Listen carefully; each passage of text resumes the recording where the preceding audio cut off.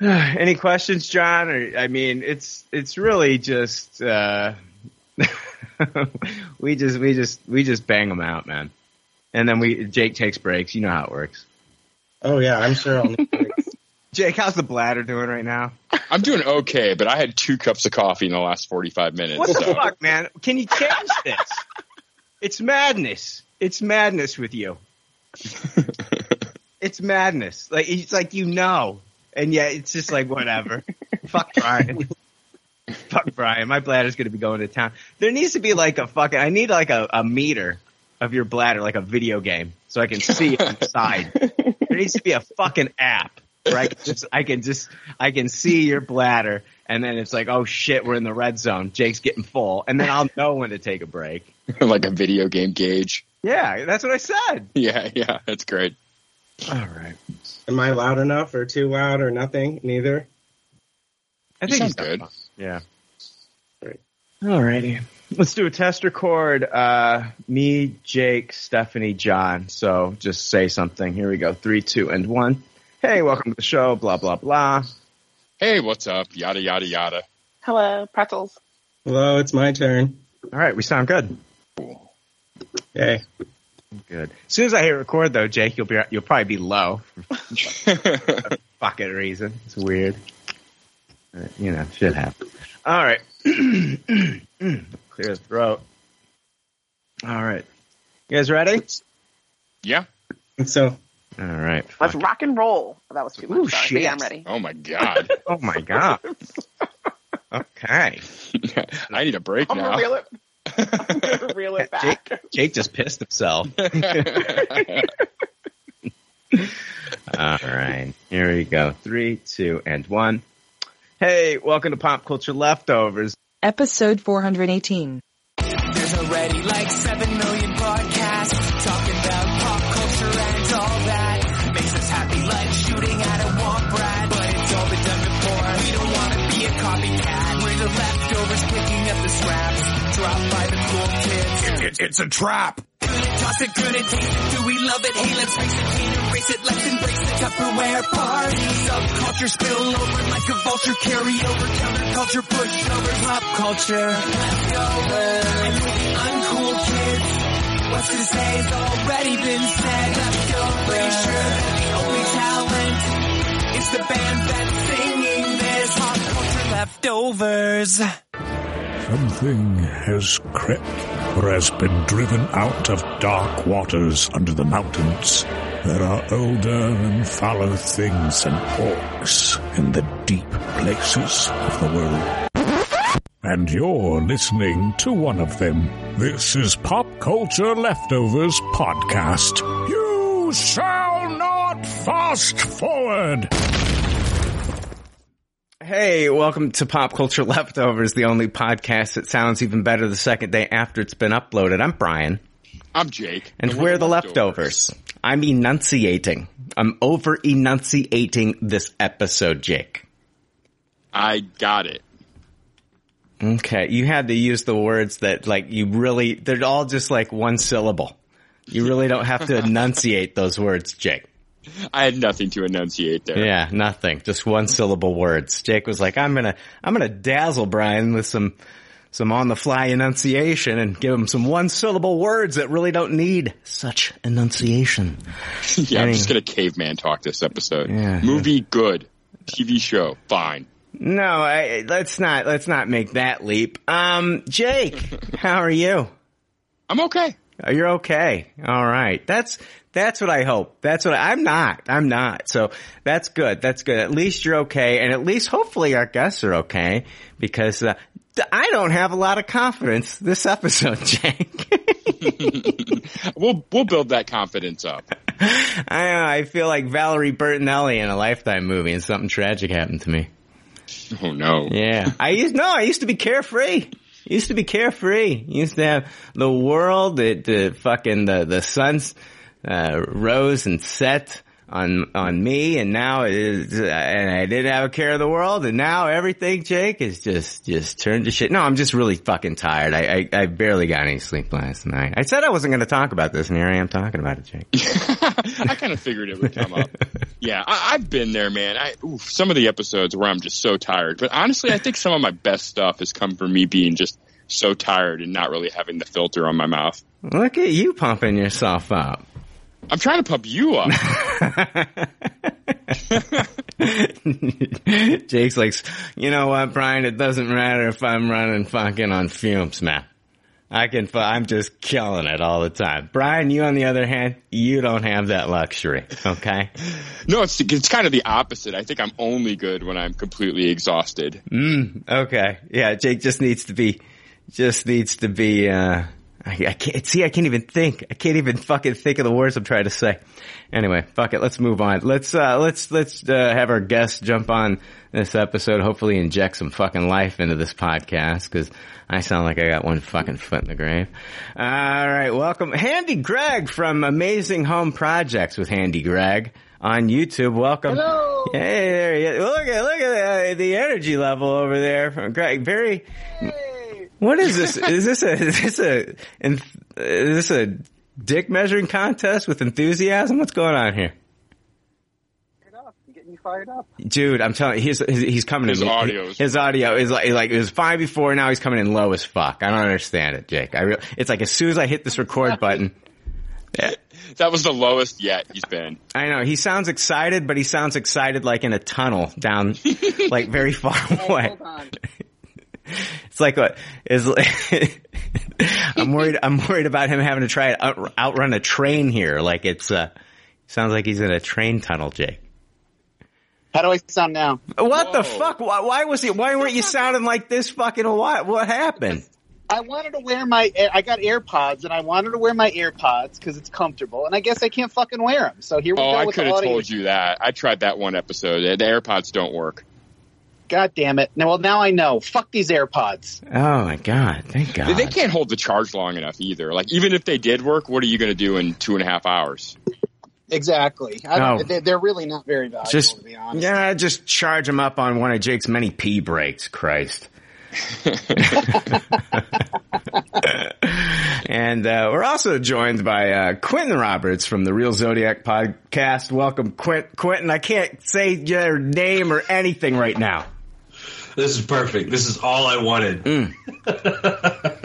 This is way down at the bottom of the things I want list right now. Me tripping over my. It's good to be here. I'm not even. Thank you. Yeah, welcome. Yeah, it's great.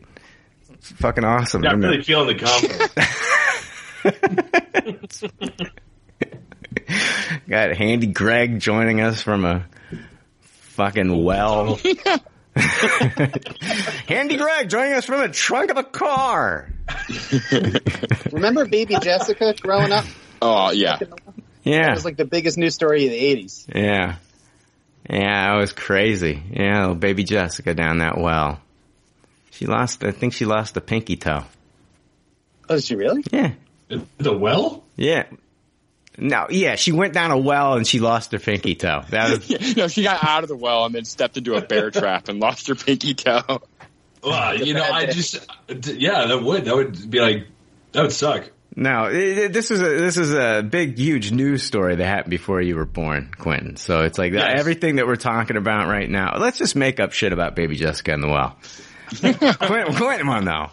I appreciate the. No, there's a little girl, and she's walking around, I guess, in her backyard, and she fell down into this very small hole. It was a well in her backyard, and I think one of her legs was sticking straight up, and it took like a rescue team's like days to get her out of there, and they find the whole nation was watching, it was all over the news. The whole nation. I'm looking at her right now. Yeah. Baby Jessica.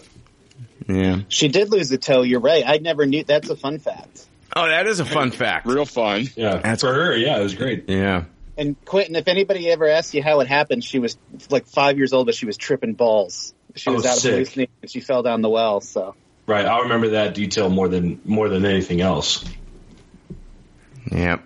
Yeah. She was only 18 months old, according to this. Year and a That's half. bad parenting right there, then.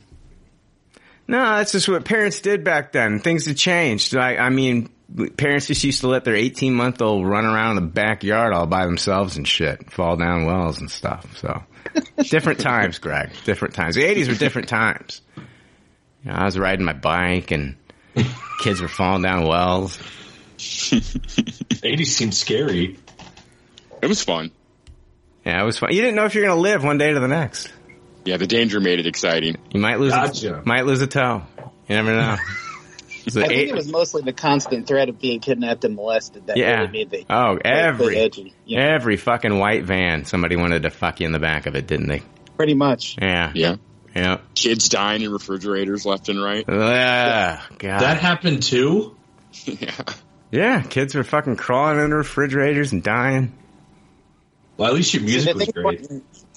Yeah, because there was no internet, Quentin, any story people told, you had no way to fact check it. So, like, we pretty much, all the shit that you consider to be dumb, like urban legends today, we actually thought was real in the 80s. You know what? That's crazy. That's awesome. Yeah, we didn't have, like, Google. Well, I don't even know when Google started. You know, like, I'm not trying to, like, start a whole thing here, but I mean, was that a 90s invention, or was that, like, in the 2000s? Because I don't even know. It was Alta Vista first, right? And then, I don't know, we're not the guys to ask. Who the fuck are we? I know, that's why I prefaced with that. Didn't know. Started in 1998. You know, I was 3 years old when that happened, Jake, so I definitely don't recall the internet becoming a thing. We remember a time before the internet, Quentin. I don't, I guess, yeah. No, you don't. Oh, man. What do we, oh shit, Jake. I don't even have, I'm so fucking goddamn tired this week, I don't even have the goddamn bumpers pulled up. You got this. Yeah. Alright, what do we got here? Oh, shit, man, we got an iTunes review, Jake. I don't have that fucker pulled up either, so I guess we don't have one. Aww. I'll pull it up, you big baby. Jesus Christ, don't go falling down a well, you pussy. If I were to crawl into this fridge.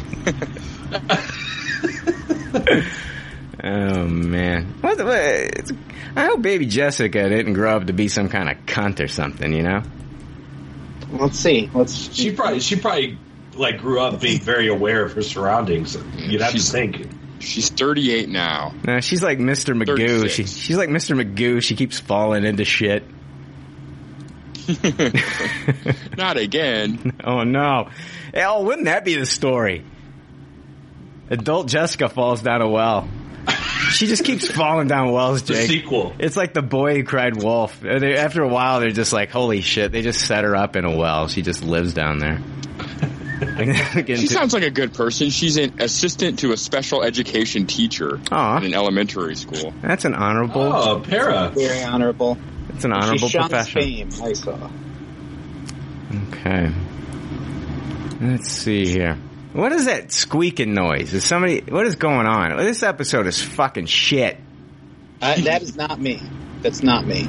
I was going to guess Greg. It's me? I was going to guess you. I was going to guess Greg. It's always with you. Let me know if the sound stops right now. Yes. Yeah, there's no sound. Fuck. This is. God damn it. He said fuck.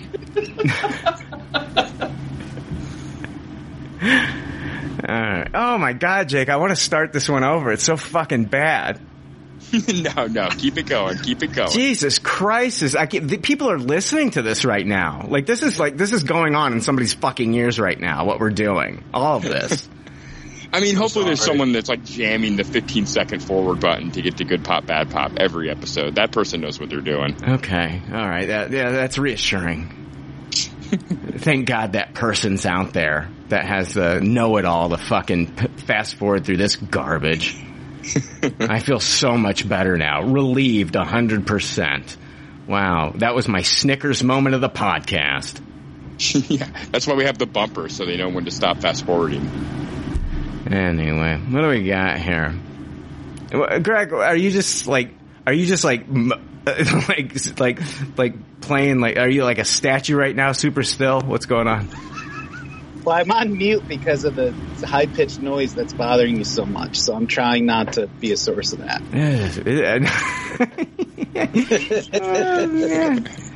What a solution. Just mute all episode. Righty, here we are. All right, let's see here. We got an iTunes review. It's 1 star 5. We don't give a fuck because we really love to hear just how much we suck. Guys, Chris too much and your host is a jerk. I'm an opinionated asshole whose dick don't work. Yada yada blah blah, fuck you too. These are our iTunes reviews. All right, this iTunes is very wrong because this is not the episode to read it on. What is that fucking noise? Yeah, that's weird. What is that fucking noise? What is going on over there? I hear it. I don't know what it is. I think it's you echoing on somebody else's thing, man. Is someone on speaker? Hey, yeah, we're back. Had some technical difficulties there. I don't even know what we were talking. We were doing an iTunes review, and I was talking about how this is probably not the week to read this one because this is a 5-star, and it comes from J. Wayne Mayer Jr., and it says, "This podcast is getting better." Yeah, not the week, man. Not the week. Not this particular podcast. Not this week, buddy. But appreciate the 5 stars. Appreciate the iTunes review, Jake. Yeah. Ooh, bad timing on that. Bad timing, though. Yeah, because this is not the one. Yeah, that felt like a nut punch. Yeah. Well, I mean, I think it was sincere. Well, first off...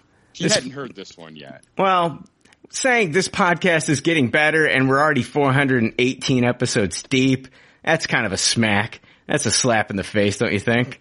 Bit of a You're just backhanded now compliment, yeah. Breaking your stride, man. Yeah, I suppose. Anyway, thanks for the 5 stars. Jesus Christ, Jake, what are we doing with ourselves here, man? What's going on?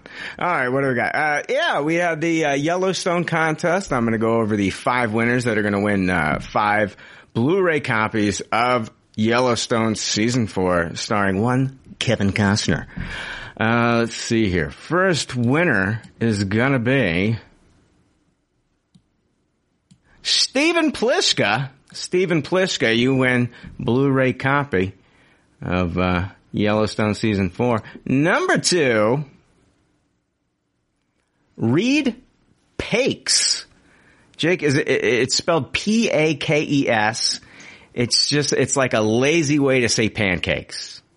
Let me get some pakes. I want some pakes and some maple syrup. You got boysenberry over there? Oh, I do not like the boysenberry. Oh, I love the boysenberry. I didn't. Boysenberry just sounds dirty a little bit, though, doesn't it? Yeah, it does. Sounds like boys berries. For years, I thought it was boysenberry. It sounds like a pretend fruit, like something Willy Wonka would make up. Yeah, the schnozberries. Schnozberries, the boysenberries. Yeah. My dad had a gooseberry bush in the backyard.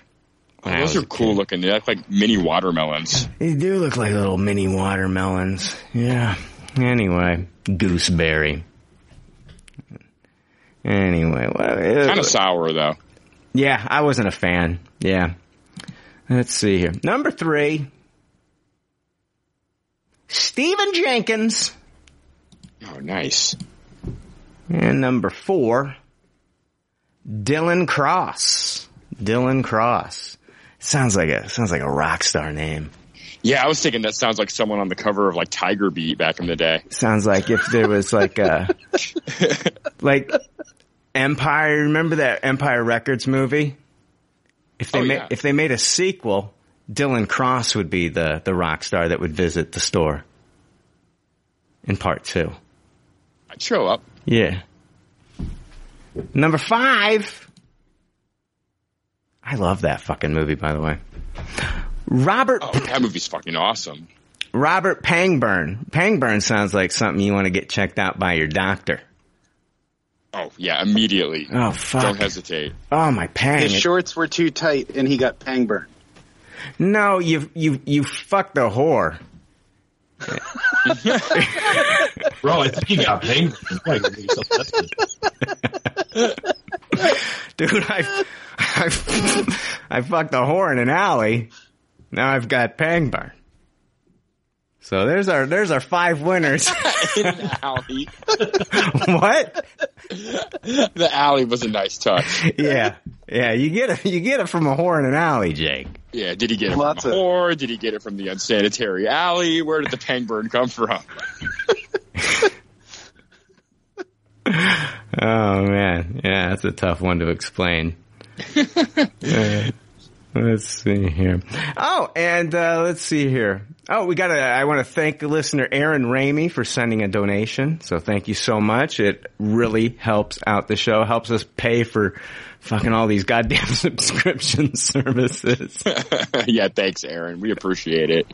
So seriously, thank you. Really appreciate that. Check this shit out. Did you guys see this? A birth control pill for men could start human trials this year. I did read this. That changes the game, Jake. Does change the game. It changes the game, man. It's like we've got, dude, it's like, it's 2022. What the fuck, man? We got fucking pills that can get your dick hard, and now we don't even have to worry about that hard dick fucking impregnating somebody with these fucking pills. What are they calling I it? actually thought this existed already. Really? Yeah, I'm surprised we don't have this yet. Huh. I never heard of birth control pills for men. No, yeah, that's new. Yeah. All right, I guess that's all we got on that. When hit mute. Sometimes he obviously has nothing else to say. Sometimes I couldn't think of anything. I literally could not for the life of me. I was like, birth control. No, it's like you can stick your dick in anything and don't have to worry about it. It's like I'd still stay away from the whores in the alley. You'll still get pang burn. That'll give you pang burn. Yeah. Just my great grandfather got pang burn on shore leave in World War II. It was bad. Yeah. And it's making a comeback now? Yeah. I'd just double bag that shit, man. That's all I'm saying. Just double bag it. No, do not fuck whores in alleys. Get a room, you savage. I love how you have to say that in 2022 now, you know? Me too, Quentin. I'm done talking. I'm going to put myself on mute for the rest of the episode. Back on mute. I honestly don't know what the year has to do with it. Just don't fuck whores in alleys. Yeah, that was sound advice no matter what decade it is. Right, I'm sorry. Let's see here. I'm not going to read that story. We're not. The banter on this one's crap. Jesus. I had another shot across the bow. I had another story I was going to bring up, and then I'm just like, okay, we're not there with banter. So let's. Super curious now. Well, yeah. Just say it. I won't say a word. I promise, Brian. Oh, in the year 2022, I can't believe Brian's not bringing up stories. Right, Quentin? I just literally took myself out. The most generic comment possible. That's why I put myself on mute the first time. I think Quentin, keep drinking. Quentin has like a Rolodex of just stupid shit he can say, doesn't he, Jake? And he just flips through it and he's like, in the year 2020. I'm here in an awkward situation, so my wife, who I know. viewers of my YouTube channel know as Handy Jill, she's the sweetest person on earth. She just doesn't understand podcast etiquette, so she just brought me a fucking ice cream sundae as if I'm gonna, and now I've got to decide whether to eat this ice cream sundae before it melts and what the impact is as I'm trying to talk to you. It's like the last thing in the world you want to eat while you're trying to podcast, other than spaghetti, probably. Podcasting with you is a challenge, Greg. I'm sorry. There's outside forces now involved. Like, first off, it was your internet, and now you've got family members preparing you chocolate sundaes while on the podcast. It's chocolate Sunday podcast day. What the fuck is going on here? It's a unique feeling loving a podcast for many, many years. And she's like, and then being a guest and feeling like you're just fucking the whole podcast up. That's a unique. Bro, yes, I'm there. Greg, we can share this. Handy Jill was like, well, Greg, to keep with the theme of the podcast, I put boysenberry on it for you. Thanks, Handy Jill. It's a snozberry sundae. Yeah. Okay, god damn it. Let's what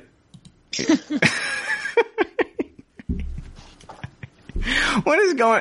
Are you eating this sundae? What is going on? He's eating a sundae. No, I'm not. He's eating. I heard chomping. Not only do we have to take a break every fucking 40 minutes because of Jake's goddamn bladder, but now I got to take a break so you can finish a chocolate sundae. Not eating it. Oh man. Well, Jake, hey, Greg, go ahead and eat it because we're going to move into Good Pop, Bad Pop. The first thing I didn't have either of you guys watch. So, we'll take a break and we're going to come back with Good Pop, Bad Pop.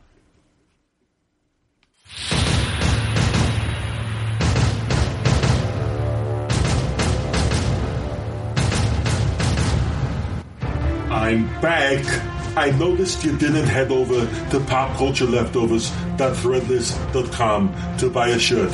So, I've named this Batman Housekeeper, and I'm going to rub my little Sperminator all over its tightly woven threads until you purchase a PCL shirt.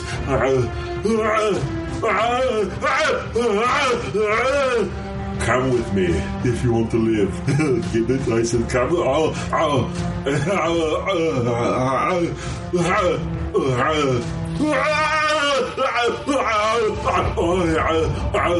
Yes, very proud of yourself.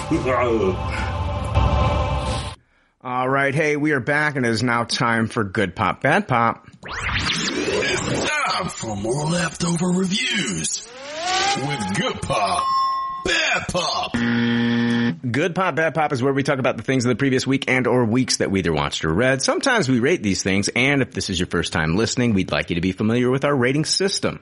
The rating system is simple. If the leftovers don't like something, they toss it. If they do like something, they suggest you taste it. And if it's brilliant, it gets a Tupperware rating. If all the leftovers love it, then it gets the pinnacle of success, a Tupperware party. All right, yeah, first thing we're going to be talking about, we actually have a special guest that has joined the call, is the new movie that is out now in theaters and actually took second in the box office last week, which is freaking amazing. I think it made 15 to 17 million, came in second after the Batman. But it's the new anime Jujutsu Kaisen 0, the new movie that just came out, and we're joined by Michelle. Welcome back, Michelle. Hello, listeners. Hello, Brian. Hello, and Hello, yeah. guests. So yeah, I got a chance to see this on Sunday, and I'm a big fan of the anime, and this is based on the manga series. It's the prequel to Jujutsu Kaisen manga. It's created by Gigi Akutami. It was directed by Sung-Hoo Park and written by Hiroshi Siku, and the story is Yuta Okatsu gains control of an extremely powerful cursed spirit and gets enrolled in the Tokyo Prefectural Jujutsu High School by sorcerers to help him control his power and keep an eye on him. And I was really excited for this one, and I didn't follow it as much as you, apparently, Michelle. I just kind of like went in not really knowing what I was getting into other than the fact that it was a prequel and I'd been watching, the series. And I'll just start off by saying that I absolutely loved this. I thought it was phenomenal. I'm going to give this an absolute Tupperware. I really, really enjoyed this quite a bit. And I was really surprised to see, because I hadn't been following this, I was really surprised to see some of the students that we encounter in Jujutsu Kaisen make an appearance in this movie. So it's an absolute Tupperware for me. Jake, have you watched the series? Did you watch the movie? I saw the movie. I had only seen the first 2 episodes of the series. Okay. And what do you think about the movie?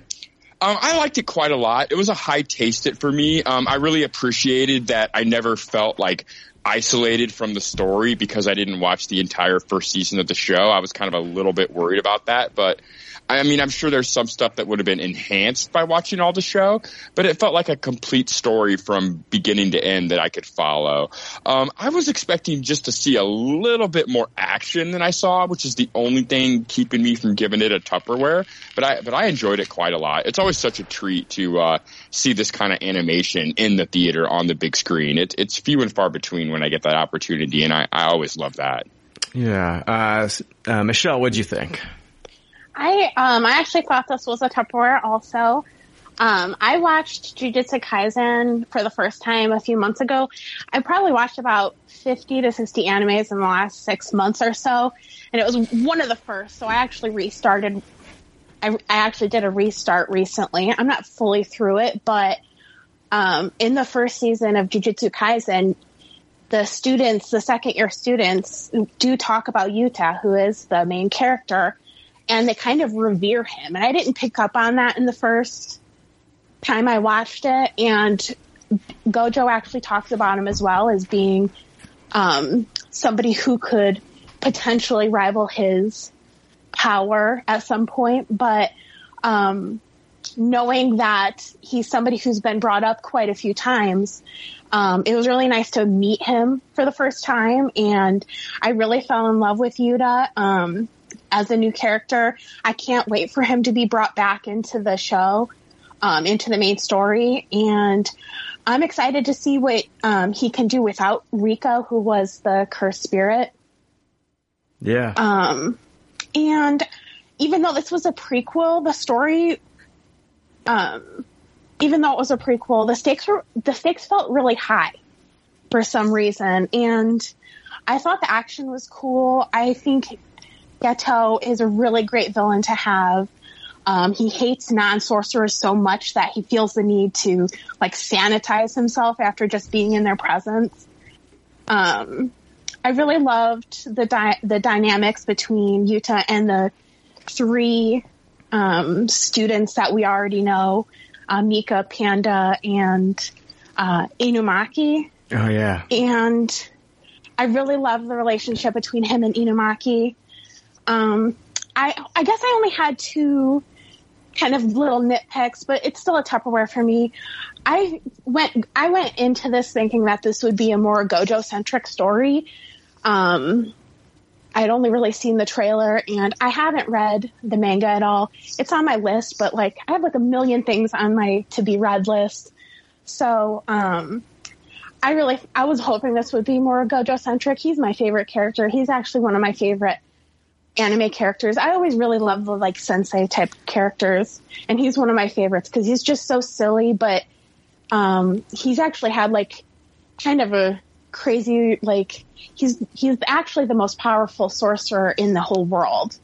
But anyways, and without Itadori, who's the main character in the first season, it was kind of lacking in the humor that I grew to really love.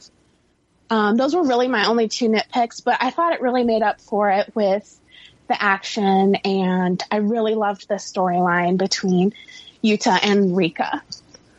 Yeah, that was that's what I really loved about it, was the storyline between, getting introduced to a new character, and I had totally forgotten that they'd even mentioned him, because I was watching this week to week. And so, these episodes came out in March of last year. And so I totally had forgot that they had brought him up at all. And it's hard because they just mentioned him by a name and you don't really know. You hear Yuta, and then it's who's Yuta? You don't know him.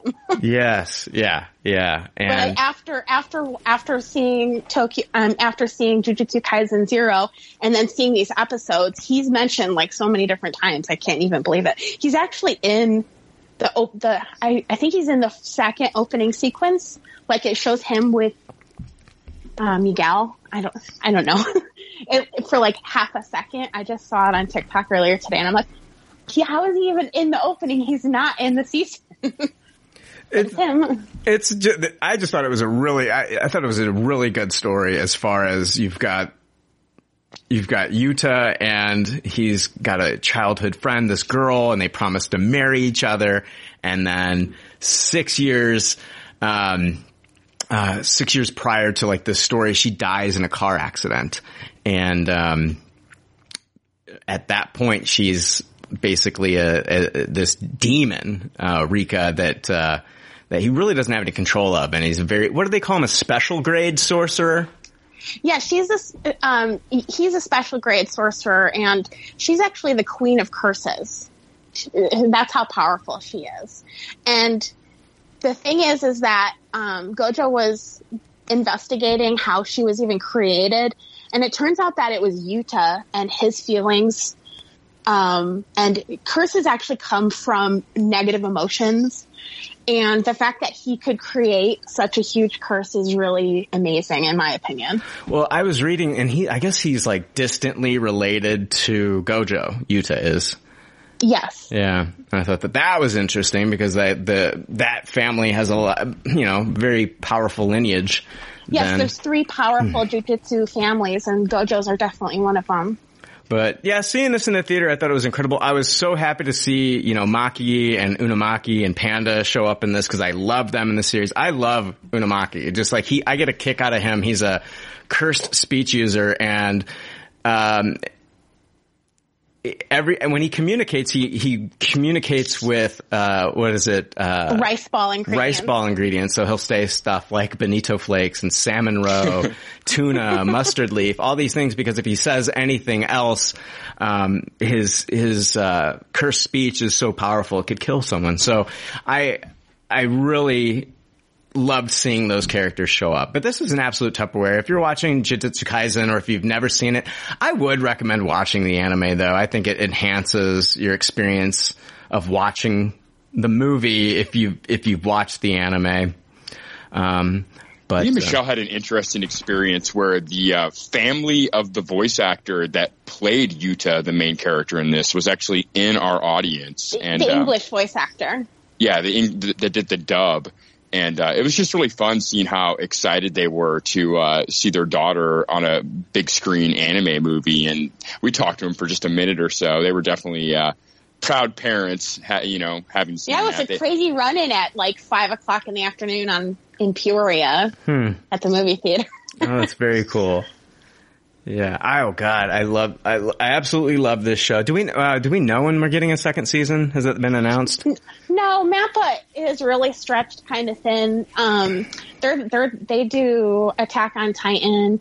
I've been waiting for a second season of Yuri on Ice. That's been over for years, but they have a movie that's been in production for like 4 years. They have a new show coming out called Dance Dance Dancer. I think that's their next show, but they're notorious. Mappa Studios is notorious for like stretching out their production so thin, and their workers are overworked and I don't know. That's just rumor mill. I don't really know for sure, but that's what they're saying is that, they really put out a lot. Yeah. They put in too much time, really. But no, we don't have an announcement for a second season. I know that they're re-airing the first season again in Japan. And we just got some artwork for that. But one of the things I really wanted to talk about was that it was really interesting. I don't know how much you know about Gojo and Geto, but they actually went to school together, and that's how they know each other. And Geto is actually Gojo's like only friend, because Gojo, from the moment he was born, he was the strongest Jujutsu sorcerer, and he kind of was treated that way as the strongest Jujutsu sorcerer. Nobody really treated him like a person. And it wasn't until he went to Jujutsu High that he got a friend for the first time. And it was really interesting. I noticed that they both called each other by their first names, which, usually if you watch enough anime, you'll know that it's really special to call somebody by their first name. And even though they were enemies at this point, they still did that. And I thought that was kind of touching in a way. And I got really excited. I seen reactions for people when the Kyoto High students showed up, like Toto and Mia, and I don't know if that's her name, but we know them from the story arc with if you watch the first season, the Kyoto Sisterhood Goodwill event, when they're like supposed to be fighting each other. But Toto is like a kind of a fan favorite. I love Toto. I love Toto. Silly. I like the whole. Excited. I'm like clapping. I'm like, nobody else is clapping in the theater. It's like, yeah, when he showed up, like, you know, I was just like, oh my God, it's Toto, because I love him. What kind of girl do you like? Yeah, what kind of girl do you like? And like, best friend, always calling him his best friend. I absolutely get a kick out of that character. Oh God, he looks like a young Hayachi from Tekken. He's just super jacked. Yeah, he really is. But he's really funny. I always really appreciate him, and I got really excited to see them. And Nanami, who is in the first season, he's apparently not even in the manga, this arc in the manga, and they added him. He's kind of a fan favorite, so I did appreciate that also, because I do like Nanami a lot. Yeah, Michelle showed me some footage and she's not joking, it was like in-game level reactions to this character showing up on screen. Like everyone's standing up and just hooting and hollering. And I'm like, this is how I felt on the inside, but I just clapped alone. Quietly clapped.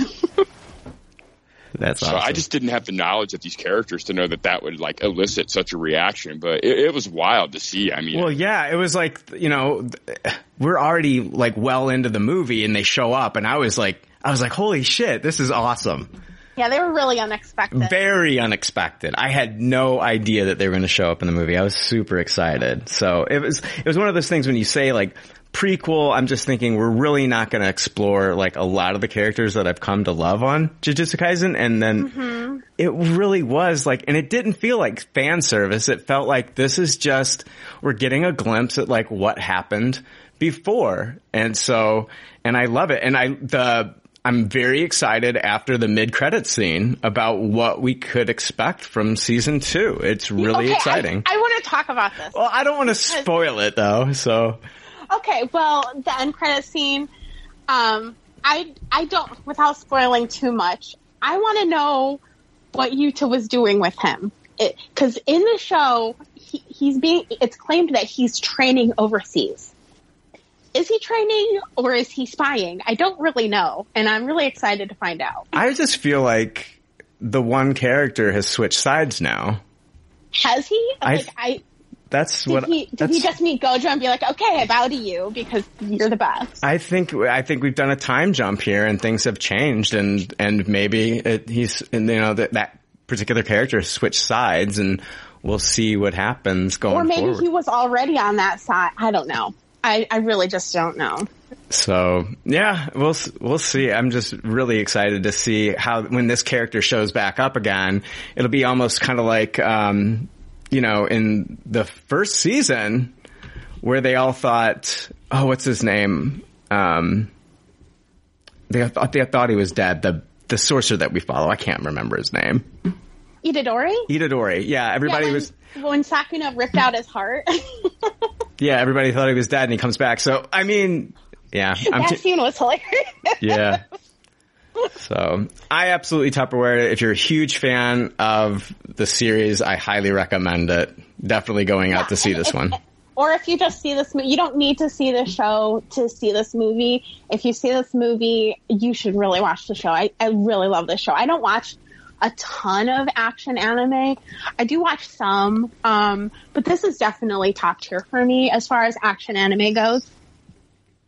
Oh God. Yeah. I that's pretty much all I watch is the action anime, and this is definitely up there for me. I absolutely love it. I also like drama and slice of life. I think I like drama and slice of life a little bit more. Like, I just watched Erased on Netflix. Oh, I love Erased. That was awesome. Yeah, one season, it's a complete story. And, yeah, they made a live action version of it. I think you can watch it on Netflix. I tried watching it. It's not as good, but yeah, no, no, that Erased is fucking incredible. I love the drama stuff, but typically it's like a movie that I watch. I'm not watching a weekly series.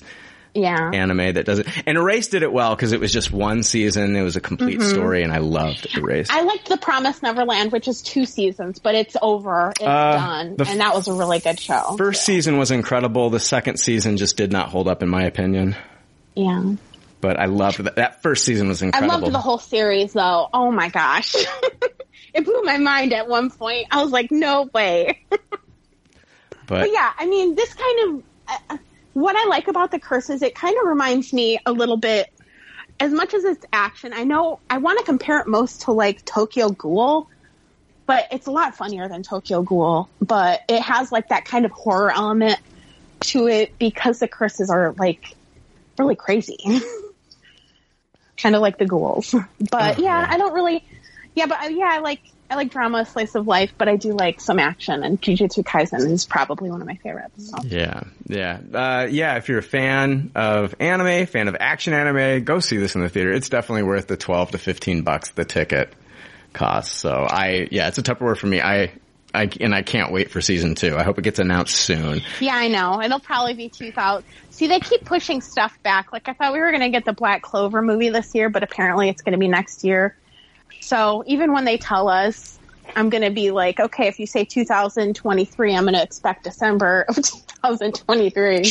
The very end of 2023. When I got into anime, I had no idea that it was like this. I had no idea. Like, I thought it would be just like you get a new season every year. Yeah. But apparently it's like some shows they're not done fully. But you never know if they're ever going to come back with a second season. Like one of my favorite shows, Yona of the Dawn and Ancient Magus Bride, like both of those are open-ended, but they have continuous stories in the manga that they could keep going, but who knows? It's not done.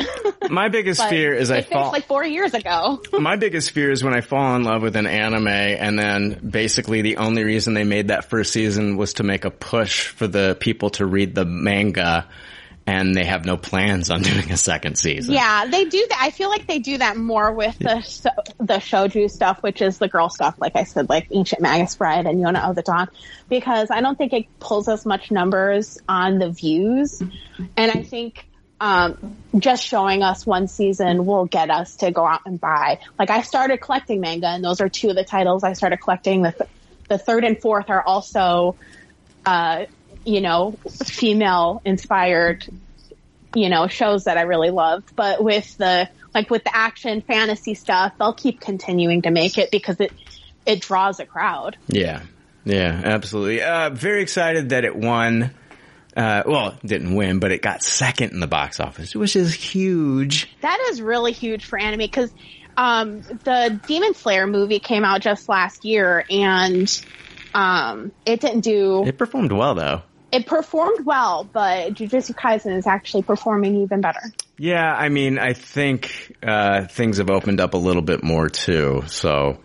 I agree with that. The climate for movie going is definitely better for this movie than it was for Demon Slayer. Absolutely. But Demon Slayer was it was up there in the box office, even in the US box office. It was up there. But yeah, it might not be pulling in the numbers of Jujutsu Kaisen, but people really credit the pandemic for the rise in anime popularity. And I noticed, I mean, I don't know if that's what contributes to it. People are just home and binging stuff and finally taking those suggestions that their one weird friend gives them and falling in love.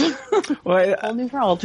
And I think it's, there's a lot of good animes that you can, and I'm not talking about Netflix animes because I don't really watch a lot of those, but I think Hulu gets some of the, Crunchyroll stuff. And a lot of people have access to it there. Netflix actually has a big catalog. Like, I know. I don't watch any of it, though.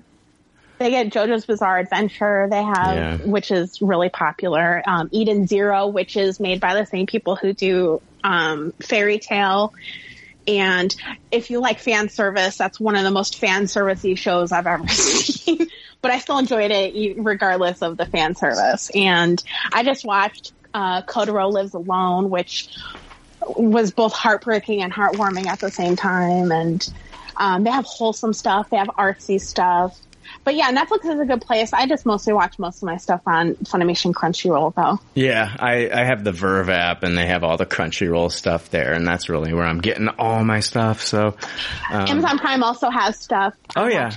I'm watching Banana Fish there. I watch. I'm waiting on the second season of Vinland Saga from Amazon. Oh yeah, that's coming out soon. Because I love Vinland Saga. That is an incredible. That's on my to watch list. I just have a hard time. I watch dub because I have like attention issues, and it's just easier for me to not be chained to watching my TV to know exactly what's going on at all times. So, but on Prime they don't have any dub, so you have to kind of just sit in front of your TV and watch the whole time, which is fine. I know a lot of people really prefer sub over dub, but so that's why I go slower through the Prime shows, because I can't just sit for 4 hours in front of my TV and just do nothing else. Yeah, you should definitely watch Vinland Saga. Like, as far as like anime and like, well, it's just a really cool Viking story, and you don't see a lot of that in anime, and it's really cool. No, and I love Viking lore, so. Yeah. And I've heard it's really great. It's fucking awesome. It's a lot of people's favorite. It's fucking awesome. I saw the trailer for the new Alexander Skarsgård movie, The Northman, and I'm hype. That's my most anticipated movie of the year, actually. Well, I'm not a fan of the director. I don't like The Lighthouse or whatever the fuck that thing was called. But this trailer looks fucking incredible. The trailer for that looks fucking awesome. Like, there's that scene where, like, he's at the wall, they're getting ready to attack, and the guy fucking throws the spear at him, and he fucking catches it and then tosses it back at that motherfucker, stakes him right in the chest. I'm just like, this looks fucking badass. And it's got Anya Taylor-Joy in it. She looks like she's gonna be fucking awesome in that movie. And I can't wait for that one. But it feels like it's a lot of it, some of it felt like it was pulled from, like, Vinland Saga, where it's like, you've got this young boy whose father was killed by someone close to the family, and he's going to exact revenge on this person later on in life, and that's a lot of what Vinland Saga is, and so really looking forward to The Northman, though. But yeah, it's possible that that's actually real Norse mythology, mythological story. I read a lot of fantasy, and a lot of it is actually pulled from stories from old lore. Yeah. Yeah. I'm always those are actually my favorite stories. So if I would actually look into it, and if that's the case, I probably would really like it even more than I'm expecting. It's frickin' awesome. And it's super violent. And I love that. I love that, man. Oh my God. My favorite slice of life. So apparently I'm going to really love this violent Viking show. Oh. I'm sure I will. Oh, it's so good. It's so fucking good. It's so fucking good. Anyway. All right, Michelle, we got to wrap this part of the podcast up. We got so much other stuff we got to cover in Good Pop, Bad Pop, but I wanted to thank you for coming on with all of your knowledge of Jujutsu Kaisen and making this review better than I would have contributed. So thank you so much. Well, that's great. Thank you so much for asking me. Absolutely. I was like, cause I was shocked because I brought Jujutsu Kaisen up in the Tupperwares, this year for one of my favorite, animated shows of last year. And Jake was like, oh my God, Michelle fucking adores that show. So I was like, okay, cool. Well, let's have her on to talk about it. It's best. It's one of the best. It's really, really good. So highly recommend Jujutsu Kaisen. Thank you, Michelle. And we are going to move on. Thank you. Have a great day, guys. Yes. Bye, Michelle. Bye. All right. Jake, real quick, I wanted to talk about what we did last night. We went to, the Normal Theater in, Bloomington Normal, and, we caught, an evening inside the room with Greg Sestero. And they played the cult classic The Room, and Greg Sestero, star of The Room and author of The Disaster Artist, was there for a Q&A and hung out, and we all got to watch The Room with pretty much, I think, almost a sold out crowd, if not sold out. This was your first time seeing The Room.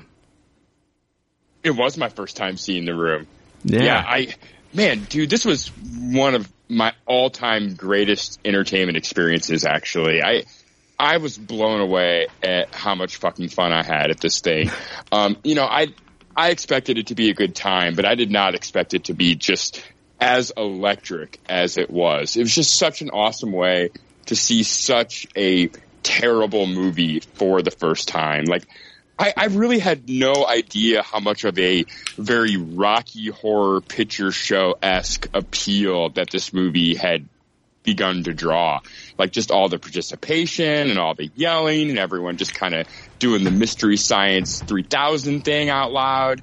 And wow, it was so much fun. And it was so weird. Like, when I realized that was going to happen, I was initially scared. I was like, oh man, I haven't seen this movie. It's going to ruin it, having all these people like yell all these like in jokes that I'm not going to like have any idea what's going on. But very quickly I realized it was the exact opposite. It really just enhanced the shit out of this movie for me. And it was just so fucking funny. And I don't know, it'd be weird to go into another reality where I watched this thing for the first time, like sitting by myself on the couch. I don't know what I would think. It was just wild. I thought he wasn't the director, but the co-star of the movie, Greg Sestero, is that how you say his name? Greg Sestero. I thought he was just incredible, really great and gracious with the crowd. And yeah, wow, this was just one of the greatest entertainment experiences I've ever had. It was so much fun and so unique and just so out of left field for me. Yeah, I had a blast too, man. It was really awesome. I didn't know that they did that with the spoons. Yeah, it was wild. They didn't know what to put in one of their picture frames, so they just put a picture of a spoon in there. And every time that spoon picture would come up on screen, there would be clouds of spoons flying through the air. Like, everyone brought like handfuls of plastic spoons. Like, had I known, I'd have brought a couple boxes of plastic spoons. Dude, if they ever do this again, we're showing up with spoons. Oh yeah. No one's running out of spoons before me if I go to this again. Oh my God. It was, dude, the crowd was just like super rambunctious and having a great time and hitting all the lines. I did not hit there. Oh, hi, Mark. It was beautiful. Like, the whole, the whole experience was, Greg, have you ever seen The Room? I have. It's been quite a while, but I have seen it. Yeah. Quentin, have you ever seen it? By the way, how's your sex life? Oh yeah, dude, I love this movie. I watched it a lot, not recently, but I think it was when Brie Larson was coming out with her movie Room, and I was like, and it like showed up, I think on Amazon Prime. I was looking for Brie Larson's Room, and I saw The Room right next to it with, Tommy Wiseau's face. I was like, that's intriguing, and so I just watched that instead, and I was like, oh my God. Yeah. The first time I saw it, I was actually at a Riff Tracks event and saw it at the Riff Tracks event. And then I've seen it since. And this is just the third time I've seen it. But it was... Yeah, the Riff Tracks thing is almost kind of the same experience, right? Because some of the things that people yelled in our crowd as like jokes will forever be cemented in my mind as like part of this movie experience. Like some of the things people were yelling were just as funny, if not more funny than what I was watching on screen. So it's kind of forever going to be in unison in my mind. Like, when I watch this again, I'm going to remember some of the hilarious one-liners that I heard screamed out next to me. Jake, I do have a question. Did they ever say like close the door? Yes. Yeah, there was so many people go in and out of the door, and there was lots of yelling hello and goodbye to everyone, which I found hilarious. Every time the mom would leave, she would always boop her daughter on the nose, and the entire crowd would yell boop. And I mean, that'll forever be cemented into my brain. Like, just the participation was hilarious. Every time they would throw the football, the crowd would count how many throws were happening with the football. When we got that shot, the shot of the Golden Gate Bridge, and it kept going from left to right, they would go, everybody would scream, go, go, go, go. And if it got all the way to the end, they'd all cheer, yeah! But if it cut off early and you didn't get to see the whole bridge, people would be like, oh.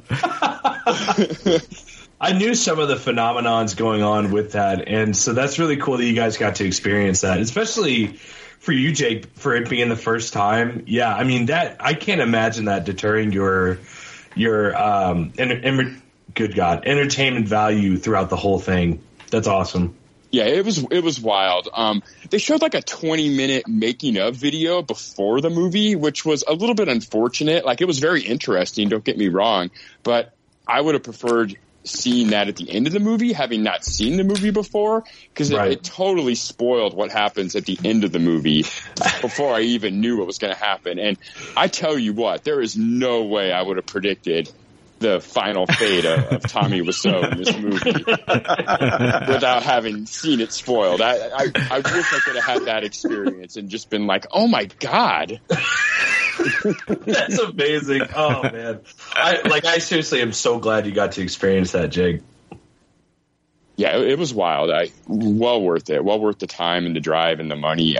Wow. I can't wait to see it in the theater again. I don't know if I ever do want to see this movie alone on the couch. It almost seems like it's do this or bust to me. Right.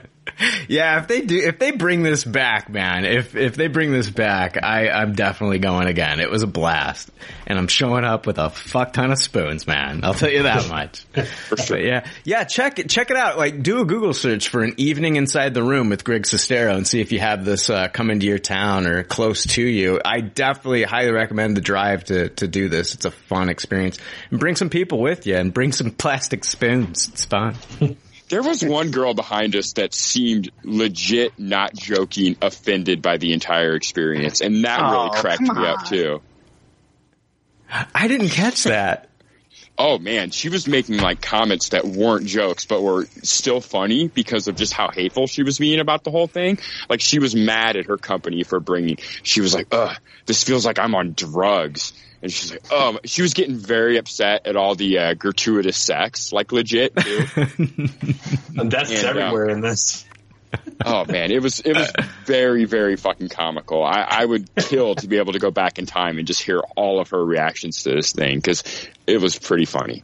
Oh my God. Quentin, I got a question for you. You watched X. What did you think about X? Oh my God, I loved it. I cannot wait to see what they're going to do with the prequel and then apparently a sequel.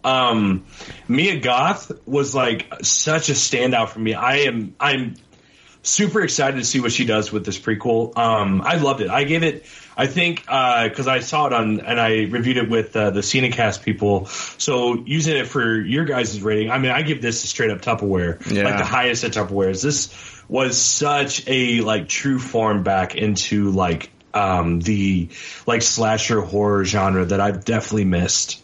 Oh, it was so good. I loved X. I just wanted to hear what your thoughts were on it. So I'm glad that you loved it as much as I did.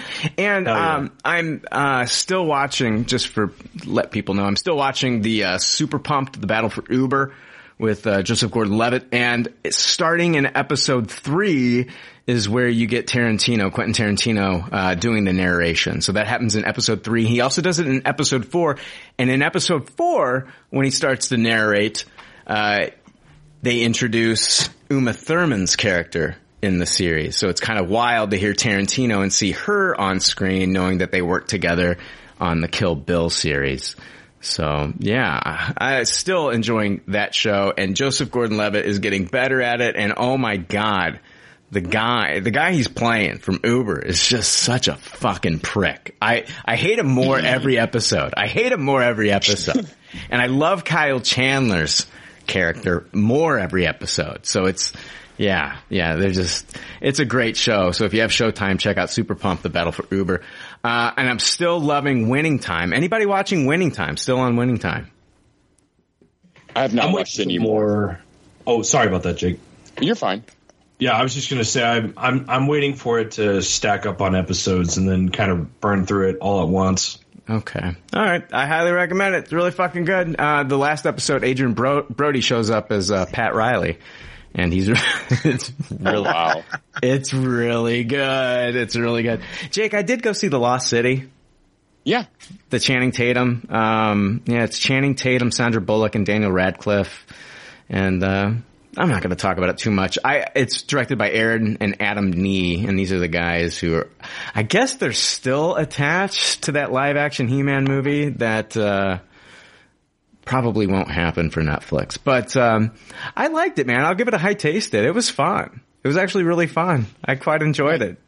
me and Michelle are planning on seeing this either Sunday or next Friday. Yeah, Brad Pitt is really fucking good in it. Yeah, I'd forgotten Daniel Radcliffe was in it. How was he? He's fine. He's actually a good villain. He's got a beard in this one, and if you look at him, he looks like a skinny Zach Galifianakis with that beard. That's funny. I can see it. It's wild. The whole time I was just like, he looks like and Greg Sestero looks like sexy Owen Wilson, doesn't he? I agree with that too. Yeah. There's part of me that wanted to tell him that. Like, you look like Owen Wilson without that. You look like a sexy Owen Wilson without that fucked up nose. Yeah, you know what? I just couldn't get the gumption to ask a question or go up and talk to him. The movie was so interesting and good that by the end of it, I was kind of intimidated by him. And he seemed very just natural and easygoing too. So it was just kind of my own insecurities. Who's opening a Hershey's Kiss over there? Yeah, jeez. You know, now that stopped. Somebody knows they were doing it. It stopped and they knew they were doing it. But nobody's going to fess up to it. I think it's 100% Greg. I think it's Quentin. What? I was muted. I saw that Quentin was muted. I'm Quentin's alibi here. Oh, and I was talking. Wasn't me. Okay, Shaggy. It wasn't me. Wasn't me. Greg, you're a podcasting nightmare, sir. I'm just really sorry. What are you doing? All right, let's talk about. Jake. This episode is smooth sailing. I thought we had just gotten better too. Like we got out of our rut, things were going good, and then Greg just ruined everything. So earlier, Greg's wife handed him a chocolate sundae while we're recording. It was caramel sundae. Just to stick to the facts here. Okay, caramel sundae. Now, did she hand you a Christmas gift or something? No, that was a frame that had a little. Like that little plastic wrap over it, and it was bothering me because it had a scratch in it. So I tore it off. I forgot that I wasn't on mute. What a time to start ripping apart plastic. Yeah. I am very sorry. I thought I was on mute. I apologize to all of the listeners. In the year 2022, Greg decides to rip a bunch of plastic. You did. Quentin's like, oh shit, you stole my antidote. This is the next slide I was going to say, actually. All right, let's talk about a new series that dropped, and they dropped all 6 episodes of The Tourist on HBO Max. A man wakes up in the Australian outback with no recollection of who he is, and he must try to piece together his memory as merciless figures from his past pursue him. It stars Jamie Dornan. Jamie Dornan's great. Been a big fan of Jamie Dornan lately. He did, I thought he was great in Barb and Star. I thought he was fantastic in Synchronic. He was great in Belfast, and here he is in The Tourist, and big fan of Jamie Dornan. Jake, I'm becoming a big time Jamie Dornan fan. We also got Danielle McDonald in this, as Helen Chambers, Constable Helen Chambers. And then I also wanted to point out Damon Harriman is in this. He plays Detective Inspector Lachlan Rogers, and he played Charles Manson in both Quentin Tarantino's Once Upon a Time in Hollywood and in Mindhunter Season 2. And I think he's a fantastic actor. So basically the story starts off in the show. You've got it starts off with Jamie Dornan. He's driving a car, and then all of a sudden a semi truck is behind him and starts honking at him, and then starts speeding up, ramming into him, and then a chase pursues. He gets slammed by the semi truck, goes flying off the road, and then he wakes up and has no memory of who he is at all. Does not remember his name, nothing. And you're kind of like learning about this guy's past as he's learning about his past. And this all takes place in Australia, and I want to hear your thoughts on this. Greg, did you get a chance to watch this one? I watched the first episode. Okay. I watched all 6, so I'm curious what you thought after the first episode. I might be the lone person here. I really struggled to get through even the first episode. I had to watch it in 3 different sittings because it felt to me personally like it just took too long to kind of hook me into the mystery. For me, it was roughly like 45 minutes into the first hour of the pilot where I really started to get enough reward for my time to really start to be intrigued by the mystery. And that's about the time we started to see, figure out who that was driving the truck. One of the things I struggled with personally, I loved Danielle McDonald's performance as Helen Chambers, but I struggled with the tone of the character because it's almost like she had this very flippant reaction to this guy having a massive head injury and having amnesia, but I didn't find it necessarily like funny or charming. It was just odd. It's like, here's this guy that almost got killed and he's got no memory, and she's like, it's my first day on the job. And it just didn't land with me at all. It just felt weird. So I seem to be the only person that doesn't like this show. I don't think I'll continue, and I really had to work to get through that first episode. So I'd give it a low taste it, and that's just because at the end of that first episode, I started to get what felt like a little bit of reward for my time and enough to sort of keep me mildly interested in the mystery. But it was hard for me to get through that episode. Okay. Jake, what'd you think? I watched the first 2 episodes of this, and for the first episode, I had the exact opposite reaction of Greg. I thought the first episode was an amazing pilot. It was a Tupperware for me. It had a real fucking humdinger of a cliffhanger, too, that just made me instantly have to watch the next one. And I thought the Helen character, Danielle McDonald, is my favorite character, and I really love like the stuff going on with her, and I think she's insanely charming, and I'm just very invested and scared for that character going forward. I thought the second episode was a bit of a letdown, though. As much as I Tupperware the first episode, I'm just at a middle of the road taste it on the second episode. I hope it like ramps back up really well again, but it kind of just really hit the brakes. Like they had this really great cliffhanger, and then it's just a lot of character stuff, and a lot of the character stuff is really good. Don't get me wrong; it's not a toss it, but I was just knowing this was only a 6-episode miniseries. I thought it really just kind of slammed on the brakes on that second episode. It's actually overall. Go ahead. Overall, I'd give this whole thing a high taste it, with the first episode being a Tupperware and the second being a taste it. Yeah, I can only rate it as a collective, to be quite honest with you, because I burned through all these. It's a Tupperware for me. I loved it. It's been renewed for a second season. They renewed it for season 2, so we are going to get a second season of this. I love it, and there's so many twists and turns throughout this. You keep finding out new things about him. You keep finding out new things about different characters. There are just so many swerves in this show. And I too loved the character of Constable Helen Chambers, and the relationship she has with her boyfriend, fiance, Ethan, is sometimes infuriating, but oh my God, it is definitely worth it to keep watching to see where all of this goes.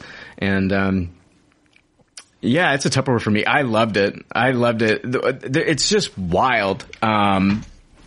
There's a point in the first episode where you see a guy stuck in an oil drum buried underground. You're like, what the fuck is that all about? There's a guy in a oil drum buried underground. And it's like what's his story? Like, oh my God. I didn't realize where he was. I must have missed that. Like, I knew he was stuck somewhere, but it didn't click with me that he was in an oil drum. Is that revealed later and I just didn't pick it up, or? I think it's in the second episode. It's in the second episode. It is in the second episode. Yeah. Yeah. I thought he was in the trunk of a car or something like that. No, he's underground. I think Red Hat Guy is a really great, scary villain too. Mm-hmm. Like, Yeah. that guy nails that performance. Like, I am threatened for whatever character is having a conversation with that guy every time it happens. Yeah. He does some straight up Kingpin shit in the second. It's either the first or second episode. Oh God, yeah. Quentin, what do you think? I watched the first 4 episodes, and I'm giving this Tupperware as well. I haven't been able to finish it, but yeah, the guy who plays Billy, the one you were talking about, Jake, his real name is Olafur Dari Olafsson. And That's awesome. I know, right? It's such a cool name. And he was menacing. And for everything he does, I really like the show, Brian.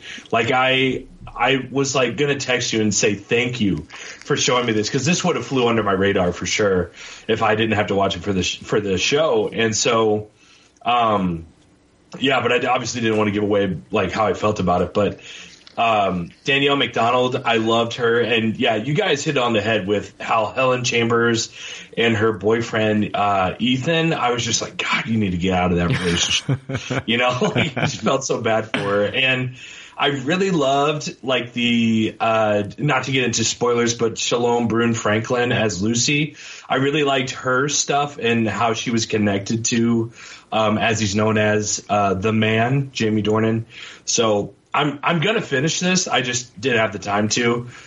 But like, I was encapsulated by the first 4 episodes, and yeah, I'm gonna finish it. And I'm really excited that it's getting a second season. Yeah, I am too. I actually am too. I really am. I think the way it left off, second season is earned, and I think it'll be really interesting going forward. So yeah, I Tupperware,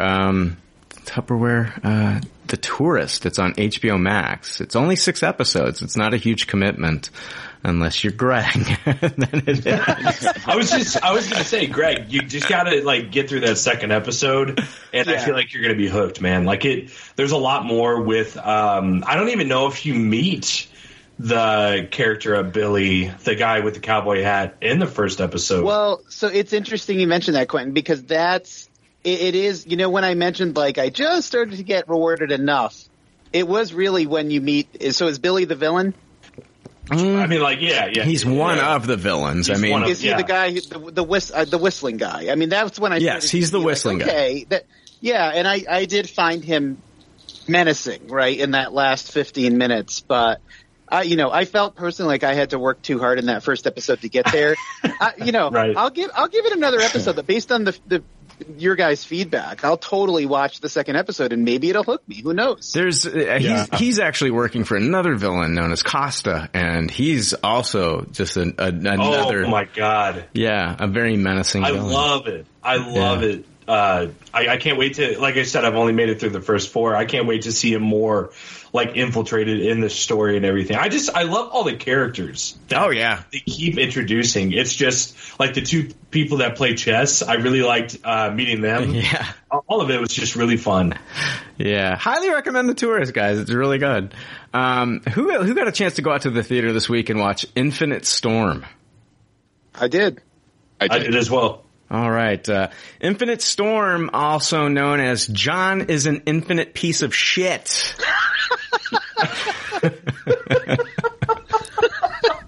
If you've seen the movie, you know what I'm talking about. Yes. As an experienced climber ascends Mount Washington, she turns back before she reaches the summit as a huge blizzard approaches. However, on her way down, she encounters a stranded man and takes it upon herself to get them both down the mountain before nightfall arrives and they succumb to the elements. It's a drama adventure film directed by Malgorzata Zumowska and Michael Englert. It's screenplay by Josh Rollins, is based on the article High Places, Footprints in the Snow Lead to an Emotional Rescue by Ty Gagne. And it stars Naomi Watts, Sophie Okinato, Billy Howell, Dennis O'Hare, and Parker Sawyers. And I'll start off by saying I saw the trailer for this in the theater and I was like, holy shit, based on a true story.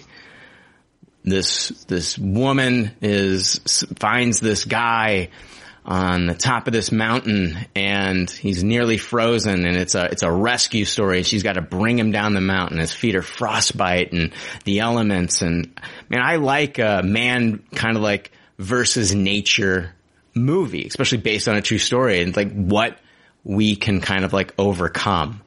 And some of these are great. This one is not, in my opinion. I don't think that the real story, and I think that's what they went for here, I don't think that the real story lends to a great cinematic experience. I think it's probably better told as a documentary, in my opinion. And it's because of just, it's not at the end of the movie, for me, it's just not an uplifting experience. It's kind of a dour movie and just a sad kind of movie. I do think like what this woman did is fucking it's incredible. But I just didn't leave this movie feeling, I just didn't get the feeling of, that I really wanted to get from this movie. I felt like it was kind of just a huge downer the whole time. I'm going to give it a low taste it. It's a low taste it for me.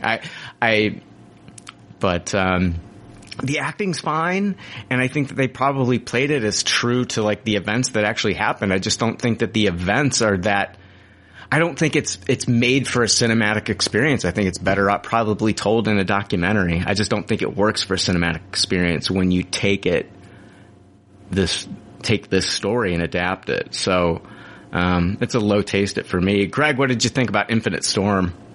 Yeah, I mean, the first thing I'll say is that it takes place in the White Mountains in New Hampshire, which I've been to a few times. It's a beautiful place. I thought the scenery, the mountains itself, absolutely beautiful. If I was actually going to pick a title for this movie, it would be Fuck That Guy.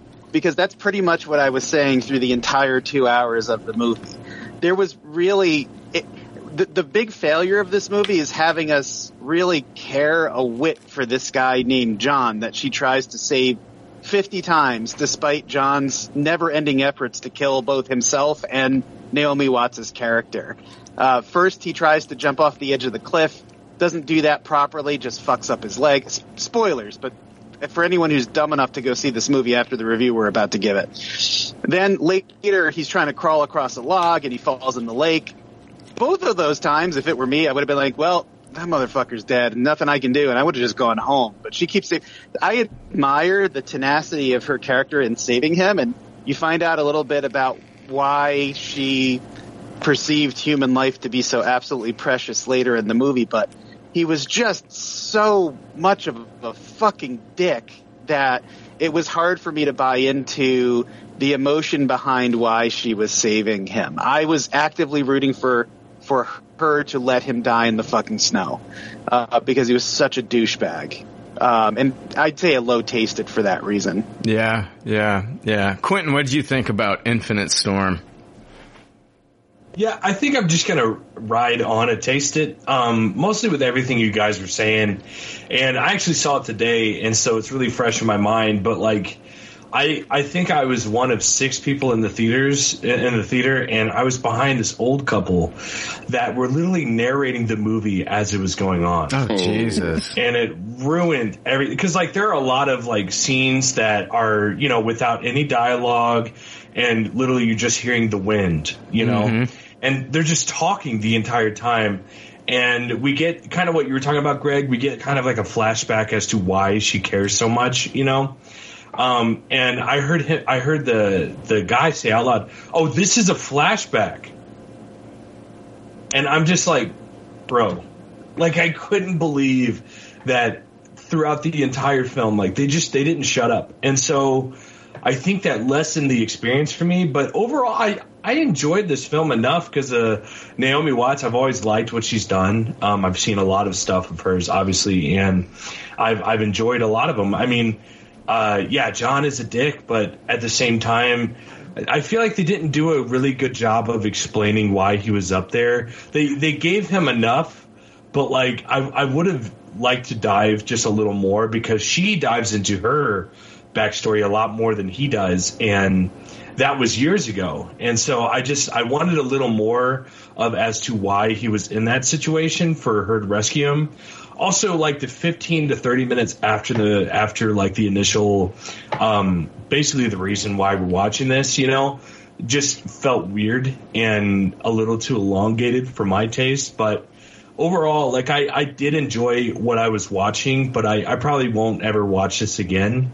But I'm glad I saw it because, like I said, I love Naomi Watts, and I'll continue to support her because I think she's a great actress. Jake, what did you think about Infinite Storm? Yeah, this was a very bleak and frustrating movie to watch. It looked nice, it sounded nice, but it was just such a frustrating story. I mean, you guys have talked about it a bunch. Like, it was so frustrating dealing with this John character and not being told why you should give a shit about him until the very end. And then the whole last 20 minutes of the movie is just excruciating to me. Like, this was a taste it that became a very low taste it due to the last 20 minutes. Like, it's almost like the movie tries to make you feel like an asshole for being frustrated with this guy for the previous 90 minutes. And I didn't much care for that. It felt like, no, you can't have this fallback. Like, I'm not going to watch this a second time and then my emotion's going to be changed and I'm going to be like, oh, poor John the whole movie. Like, no. Like, they definitely made it very clear that while all that stuff is happening, you should be frustrated along with the main character. So, yeah, not the greatest movie. I thought the best sequence, honestly, was before we even meet John and her initial accident that she gets into. Yeah. The most anxiety I had throughout the whole movie was just her, making that Dark Knight Rises climb out of that hole she fell into. Yeah. I thought that was really well done. I thought that was where the most of the movie was going to be, was her in that hole. I thought we were getting like 127 hours. Yeah, I did too. She I had lost the same reaction. She lost her pinky toe in that hole, guys. Did she really? So a couple. Can I just add a couple other things briefly? One of the things that I thought was interesting. I really liked the sound for roughly. The sound was great. Yeah, it felt though like maybe halfway through the movie, they thought we had enough of the wind making it difficult to hear dialogue. So right as John starts to be a little more verbal. He's never that verbal, but a little more verbal. The wind starts to die down in the story, and what was odd is it just felt so much less menacing, if you think about it. I mean, once that wind howls down, my anxiety wasn't what it used to be. I was so bored with this movie and so frustrated with John, and I might be a bigger asshole than he is. I made up this story in my head that the reason why the guy went to the mountain to kill himself was because he had a terrible, life-threatening condition and had 36 hours to live, and all he wanted to do was die in peace, and Naomi Watts couldn't even give him that, and it made me kind of chuckle. It made me laugh to myself every time she sings him, because he couldn't just ask her to let him die in peace, but That was about the only thing that enabled me to sit through this movie. Okay, let me dump on this movie just a second longer before we move on. I thought there was some really bad editing choices too. Like the entire sequence where they see the vehicle, completely takes away any fear you have of these characters not making it. And it felt like that was not the direction they were going for. Like we were supposed to be like, oh my God, the car didn't see them. They're doomed. And then it's like one edit later where they're in the parking lot. So it really didn't matter that they missed that car at all. You're on a road. It's a fucking road. Yeah, it's a road. You're safe. Bummer, you missed the car. Walk fucking a quarter mile down that paved cement road, and I'm sure you'll be okay. It was ridiculous. It was just a crazy editing choice. Just be in the parking lot. That whole sequence, there was no suspense whatsoever. It's like once you see the car, you're good to go. Mm-hmm. Yeah. I don't know. Unless you want the theater experience to hear the storm and all that shit. Otherwise, I wouldn't even watch it. It's really, in my opinion, not that great of a disaster, movie. Infinite Storm. Let's talk about Halo on Paramount Plus. Finally got a Halo something on a screen. It's like at one time this was like a movie, and I think Denzel Washington's name was thrown around as being Master Chief. This is like over a decade ago. We're finally getting it now as a series on Paramount Plus. It was originally going to go to Showtime. Dramatizing an epic 26th century conflict between humanity and an alien threat known as the Covenant. Halo, the series, will weave deeply drawn personal stories with action, adventure, and a richly imagined vision of the future. The series stars Pablo Schreiber as Master Chief, Natasha McElhenney as Dr. Halsey, Jen Taylor as Cortana. Let me see here. Bokeem Woodbine's going to show up in this thing. I noticed that Bern Gorman is playing Vinsher Grath, and I like that actor in Pacific Rim. But yeah, we've got a pretty stacked cast here. This executive producer Kiki Wolfkill, what a name, Kiki Wolfkill. Yeah, wow. Jesus Christ, Kiki Wolfkill. Her last name is just like something that's super badass. I killed a wolf. Kiki Wolfkill. That's like a Marvel character. No shit. Kiki Wolfkill revealed that the series is a standalone story that takes place within its own silver timeline, and that is inspired by the game franchise rather than a continuation, adaptation, or prequel, explaining that they wish to give the two Halo canons a chance to evolve individually to suit their media. So this is in its own timeline, kind of like what Star Trek does with like the Kelvin timeline and the what's the other one? I can't remember, but you know what I'm talking about. Anyway, yeah. Greg, what did you think about Halo, the series on Paramount Plus? So just one episode's out so far, unless I'm missing something. No, just the one, yeah. Okay, so, let me just give a few pros and cons. On the pro side, I enjoyed the action in this pilot episode. Really kinetic, pretty violent action that I felt to be really satisfying. As soon as the Spartans showed up, I was having a legitimately good time. I have played Halo games. It's been a long time. I'm not like a Halo enthusiast, but I'm familiar enough to kind of get excited when you see Master Chief, and just enjoyed overall the action, set pieces, the scenes, etc. Really, really satisfying. Two things that I'm a little anxious about in this pilot. Number one, the Covenant looked really, really bad in sunlight. To me, I mean, they had like CGI shine to them. And like, I get that this is a TV show, but if we're going to have Covenant all over the place, as you would expect in a Halo series, it's going to have to get a little bit better, because I found it to be a little hard to watch. Real quick. That's number one. Real quick, Greg. Well, let's pause there, because I do want to talk about this. Mm-hmm. What looks better? And I'm curious to hear what you have to say. And I know we're 10 years removed for the one thing that 10 years removed from the one thing I'm going to bring up here is Covenant, the way that they looked versus the Chitauri in the Avengers. Ooh, good. It's a fair question, right? Yeah, it's a fair question, but it's interesting when you look at CGI on TV in general. Halo's competing with The Mandalorian, and it's not fair, but they are. So when I'm seeing kind of sheen CGI aliens, it's a little distracting. And, it is what it is. But you're right; it's probably roughly comparable to me. Roughly comparable. Yeah. No, I agree. That's to jump in real quick. That is one of my gripes. Is it does feel like, Halo's epic. It's an epic game. I mean, this was like the game that made me bought I bought a 360 just so I could play Halo 3. I loved Halo. I was a big Halo fan, and this is an epic story. It's the characters are epic, and I think it deserves, in my opinion, a bigger budget, and I think it deserves to look a little less like a TV show and more like The Mandalorian that looks cinematic. And I think that's probably one of my biggest gripes on this, is that it just doesn't look. It feels very much like just like a TV episode, and we're getting to the point, like with some of these Disney Plus shows, where it doesn't feel like you're watching TV sometimes. It feels like you're watching just like a chapter of a fucking movie. That's how good, the special effects and the prosthetics look on The Mandalorian and some of this Disney Plus stuff. So yeah, I agree. What's your other thing, Greg?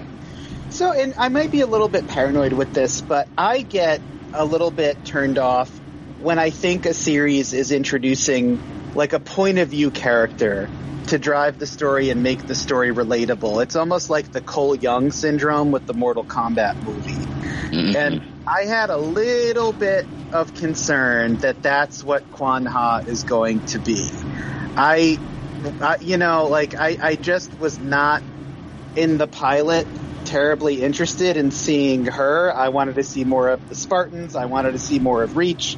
I wanted to hear a little bit more about the politics. I wanted to hear a little bit more about the war and the conflict. And I am not looking forward to her being kind of a point of view character for the rest of the series, if that's where it's going after one episode. And you know what? Maybe it's just a flat start for me for her, but we'll have to see. I just am a little nervous that that's what her character is going to be, and I'm not looking forward to that. Is it a little bit of The Mandalorian, too? I mean, The Mandalorian has to take care of the child in the first season, and in this one, it's like, now you've got a Spartan who's, kind of taken like this young girl, the last remaining survivor of her group, under his wing to protect her after they gave like an Article 72 to kill her in this episode. And so it's like a little bit of that going on. Yeah. What are you going to rate this one, Greg? No, I'd give it a good tasted. And that's, will I watch another episode? Absolutely. Because for the quality of the action set pieces and what we get, I'm totally in. I was slightly disappointed, I would say, in what I thought was, other than Star Trek, probably a marquee property for Paramount Plus. And especially with Amblin Entertainment involved, I maybe unfairly expected an hour-long movie quality experience, and that's not what we got. So We'll have to see if it overcomes that, and maybe I just have to get over what I expected.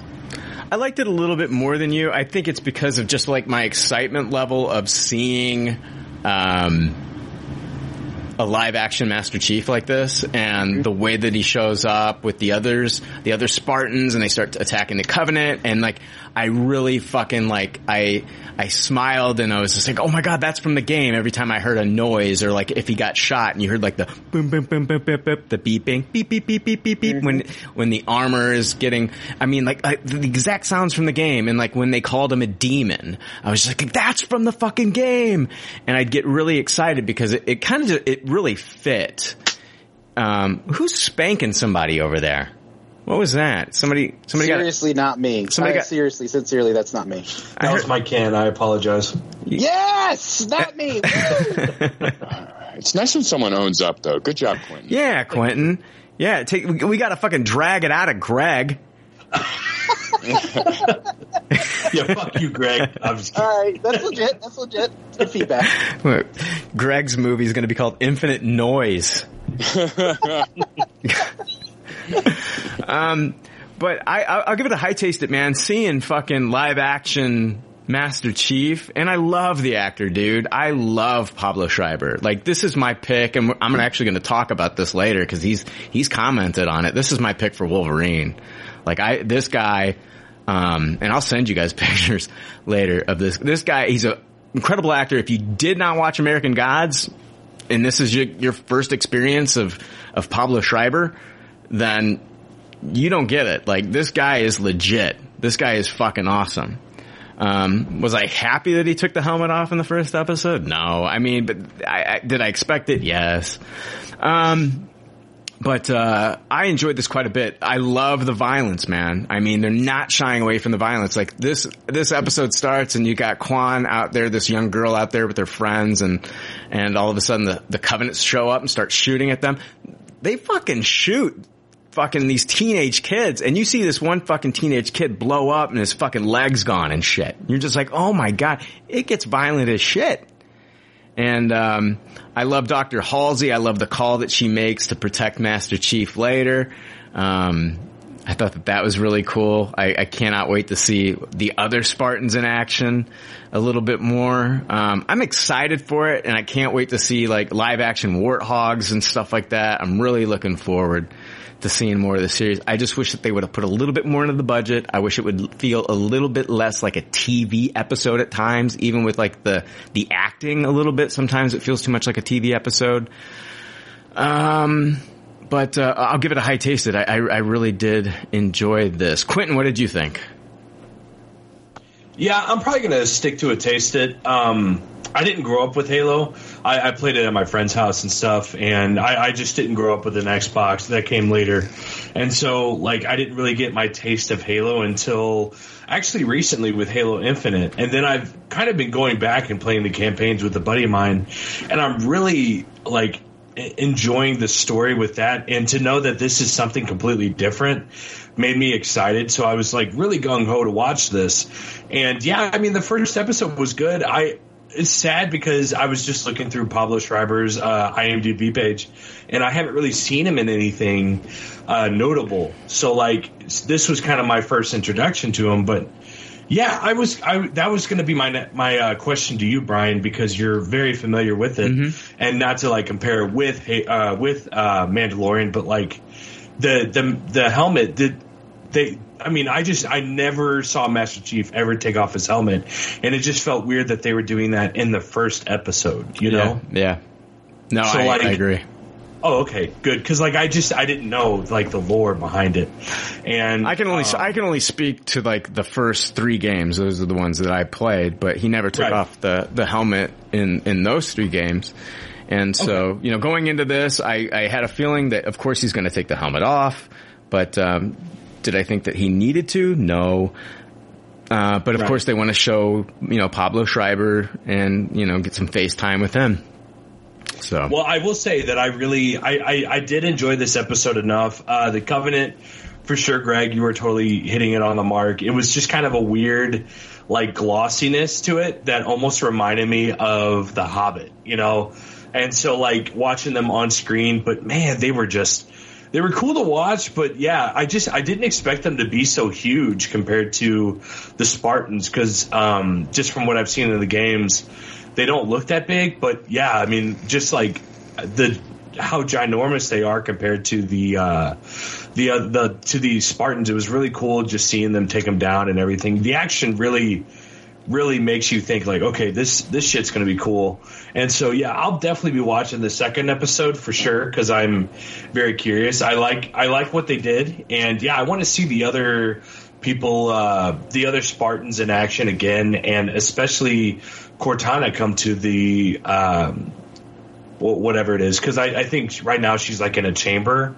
So I'm really excited to see how she kind of develops as a character as well. Later episodes. Yeah. Jake, what did you think? Yeah, I mostly hated this. It was a toss-it for me. I thought it was pretty interesting for the first 12 minutes, but then it just became such a fucking slogfest after that initial scene. I too was shocked to see that like Amblin was behind the special effects. And I think it's just a detriment to this show that it exists in a world where we have The Mandalorian. It felt very much like I ordered The Mandalorian from Wish, and this is what I got. I mean, down to like Master Chief's like voice and the helmet coming off and his relationship with the other character. And it just felt the story was so paper thin, full of like sci-fi cliches that anyone that's watched any like small amount of this kind of show could see coming a mile away. Yeah, after that first 12 minutes, I couldn't believe what I was watching. This was train wreck TV to me. And unless I hear drastic changes episodes down the line, I will not be watching any more of this. Yeah, I have zero connection to the games. Yeah.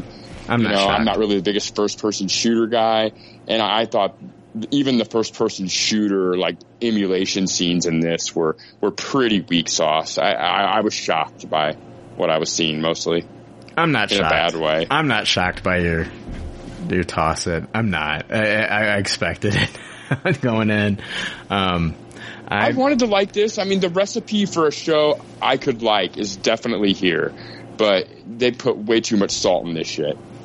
Yeah, I'm going to be watching this week to week, man. Like, I think, I really enjoyed the games. I think this is like, I'm not putting it on the same level as like my excitement for this as your excitement for Wheel of Time, but I kind of, you know what I mean? It's kind of the same. There's that loyalty to the franchise. I totally get it. If I look at Wheel of Time not through the glasses of that I have on, of how much love I have for that series, then I could see its faults maybe a lot more. And I think Halo works the same way for you. It's this thing you love. It's not if you like Halo, it's definitely not spitting in the face of Halo fans, but I think as an entry-level show for a non-Halo fan, you'll be hard-pressed to find much enjoyment here. Oh, yeah. I suppose I really liked it quite a bit. I'm hoping it does get better. I just don't think, of course, like the special effects, there's really not a lot they can do right now. I mean, they might get better. Like, if this goes to second season, I mean, it's already, like, destroyed Paramount Plus viewership records for any premiere episode of anything. Like, it did way more numbers than any of the Star Trek shows on their first episode, and that's quite a big deal. I mean, you know the following that Star Trek has, and Halo fans have brought it, man. I mean, we'll have to see what episode 2 numbers are like, but yeah.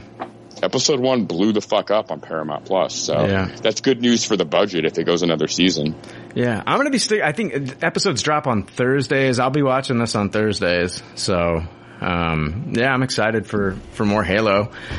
But let's talk about the last days of Ptolemy Gray on Apple TV. It stars Samuel L. Jackson as Ptolemy Gray, an ailing man forgotten by his family, by his friends, and even by himself, suddenly left with his trusted caretaker and on the brink of sinking even deeper into a lonely dementia. Ptolemy is assigned to the care of orphaned teenager Robin, played by Dominic Fishback. When they learn about a treatment that can restore Ptolemy's dementia-addled memories, it begins a journey toward shocking truths about the past, present, and future. It's a miniseries based on the novel of the same name by Walter Mosley that appeared on Apple TV Plus. And I guess Walton Goggins shows up in this. I think they dropped 3 episodes. I watched the first one because it came down to, like, what am I going to watch, this, or am I going to continue to watch The Tourist? And I chose The Tourist. I didn't even get to an episode where they had him take this treatment that can restore his dementia-addled memories, as they call them here. I didn't get to that part. That story just sounds a lot like, if you guys have seen the movie Awakenings. Nobody? No, I haven't seen it. No, I'm not familiar. Really? Nobody's seen Awakenings here? I think it's De Niro and... Oh, I've seen that. It's a Spielberg movie, right? With Robin Williams and De Niro? Yes, Robin Williams.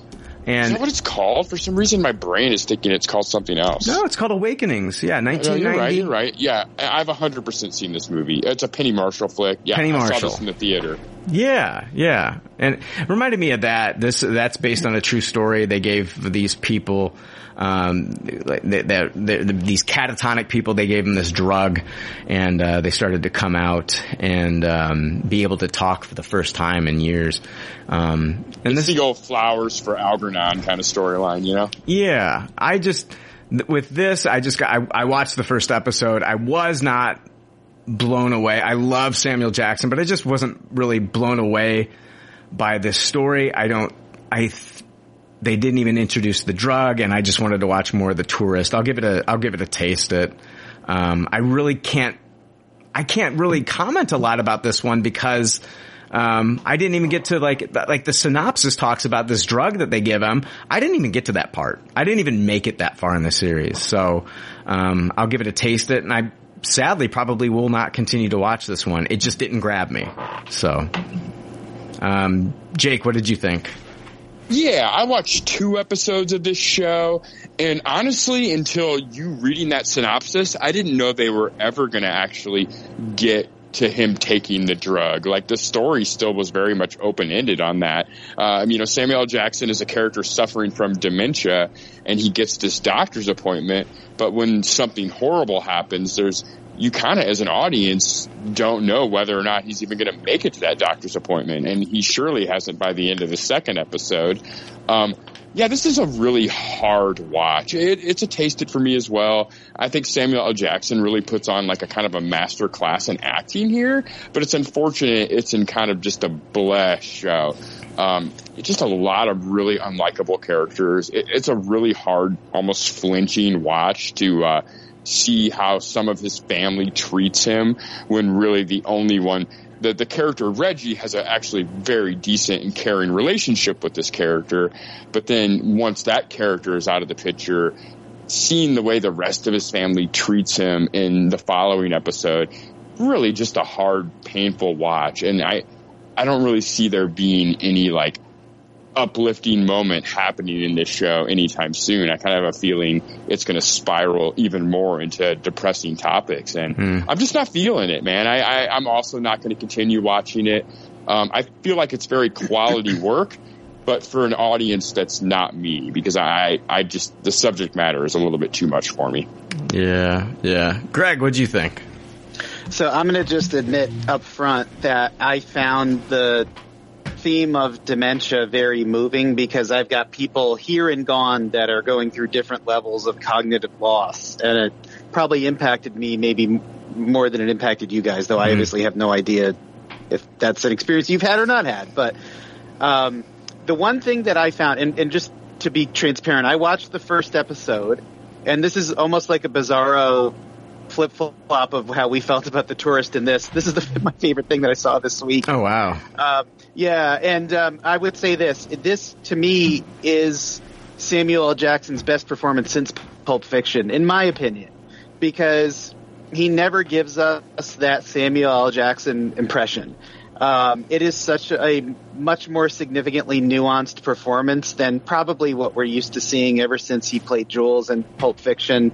I found the overall story and theme heartbreaking.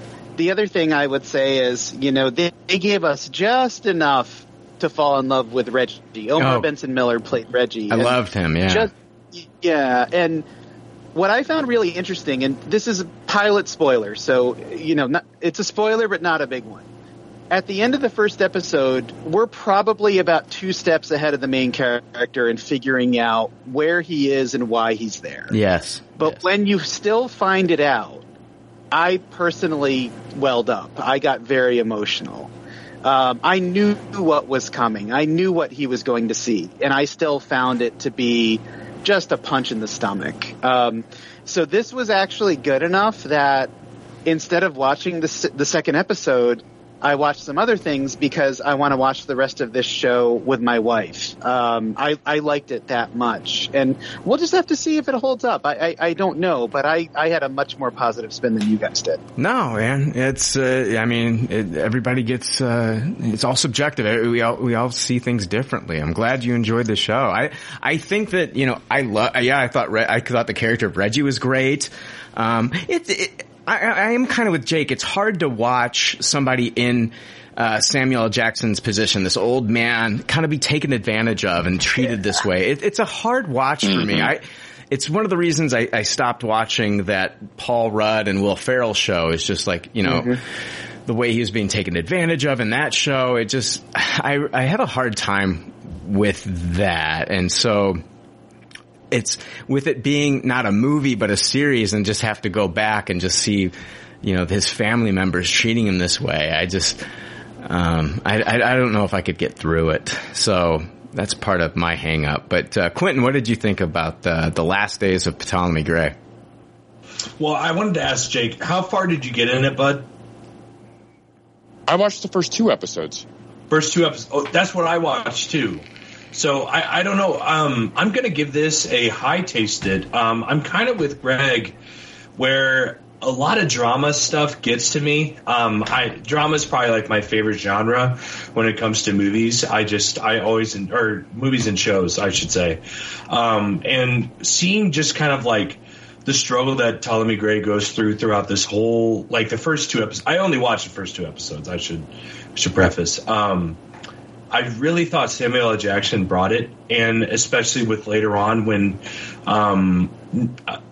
like slight spoilers, but the drug does come in play, and just like it's weird because you watch this character for like an hour plus, acting a certain way in terms of just like very dementia driven, and just it's very solemn. Like you're not happy watching this, and especially with what you deal with, kind of like what you were saying, Greg, with Reggie. And so like I was like so sad watching that first episode, but I love what they do in the second episode when they introduce Dominique Fishback, I believe her name is, the actress. And I really enjoy their chemistry, and I'm looking forward to seeing that more because she really like has a love for this man. And there's just like small things that they do throughout. I believe it's the second episode. The small things they do throughout the episode that really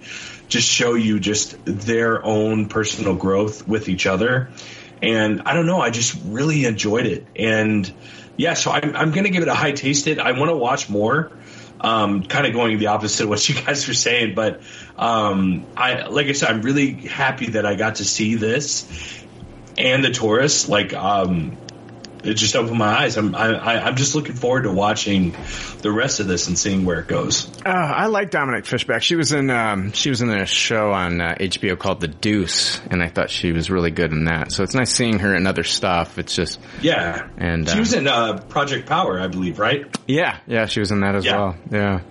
The part that was super fucked up that had me laughing though was when he was in the doctor's office, Samuel L. Jackson, and he's waiting there with Reggie, and there's a woman who has a growth on her neck, and oh my God. Out loud he is saying, "What's wrong with that woman over there? I want to know what's wrong with her. She got something that looks like a grapefruit busting out of her neck." And he's saying it really loud, and I'm just like, this is so fucked up, but it is so funny. I laughed that he was still talking about it even when he got to the doctor. He like demanded to know why she didn't get to go first. Yes, the thing was kind of. All right, Jake, do you need a break? I'm feeling you do. Yes. I figured as much. Guys, we're going to take a break. See? I'm starting to get on your fucking piss cycle here, your fucking bladder cycle. We'll take a quick break. We'll be right back. Baking pancakes, making bacon pancakes. Take some bacon and I'll put it in a pancake. Bacon pancakes, that's what it's gonna make. Bacon pancakes. Bacon pancakes, making bacon pancakes. Take some bacon and I'll put it in a pancake. Bacon pancakes, that's what it's gonna make. Bacon pancakes. Bacon pancakes, making bacon pancakes. Take some bacon and I'll put it in a pancake. Bacon pancakes, that's what it's gonna make. Bacon pancakes. Bacon pancakes, that's what it's gonna make. Bacon pancakes. All right, hey, we are back, and we are back in Good Pop, Bad Pop. We all watched Bad Vegan on Netflix. I think the full title may be Bad Vegan Fame, Fraud, Fugitives. And this is on Netflix. It's a 4-episode docuseries. A-list vegan chef Sarmel Mangalis falls for a mysterious charmer who sweeps her off her feet, promising to pay her debts.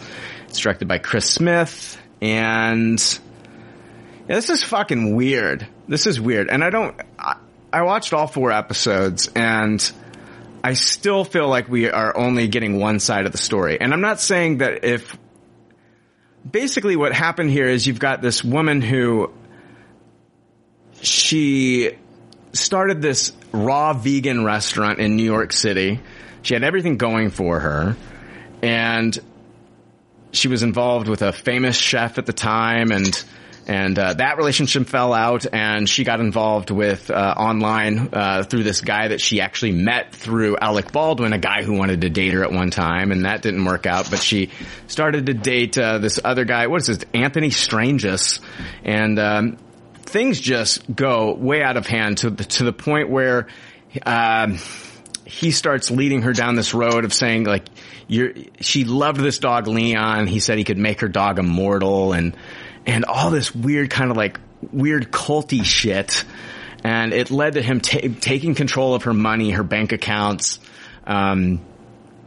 leading into like $2 million of debt and fraud that, she lost her employees. They were not getting paid. She lost her business, and it gets down to the point where like him and her are on the run as fugitives, and it is a weird, it's a weird documentary, and I don't feel like we're getting the full story because we're not getting to hear his side of the story. And I'm not saying like he's going to be the most truthful and honest person if we did hear his side of the story, but I don't think she's 100% truthful and honest on the flip side. I do feel like she was manipulated, but I do think she let herself get manipulated by Anthony. It is a weird documentary. It is a very odd documentary. I'll give it a taste it, and and that's just because it did hold my attention, but I don't think it's as good as like the Tinder Swindler that we talked about, previously. Greg, did you watch this? I did, and it's funny, Brian, the first note that I made is kind of suffers a little bit in the shadow of the Tinder Swindler, because I just, similar documentary about a similarly bad person that I found maybe just a little more compelling. I still enjoyed this probably more than you did, primarily because I felt that Sarma was just a really fascinating individual. I mean, I had a hard time figuring out just how empathetic of a person she is. At times I thought she was almost like a sociopath, letting her employees suffer in the way that she did. And at other times, I mean, she has this homeless guy that she's building up a friendship with. Right. Vegans are typically highly compassionate people. She is letting herself be manipulated out of the love of a pet. So I found her to be fairly three-dimensional. A couple of the things that I thought really kept me going on this one is just the overall shock that Anthony, or whatever his name is, was able to manipulate her, obviously, in the way that he did. That was just absolutely shocking, in part because of what the guy looked like. He looks like a complete slob. It felt in some ways like perhaps Sarma was a little bit too interested in chasing fame. She, very early on in the docuseries, is visibly depressed about not marrying Alec Baldwin in a really odd sort of moment that helped me understand who she was.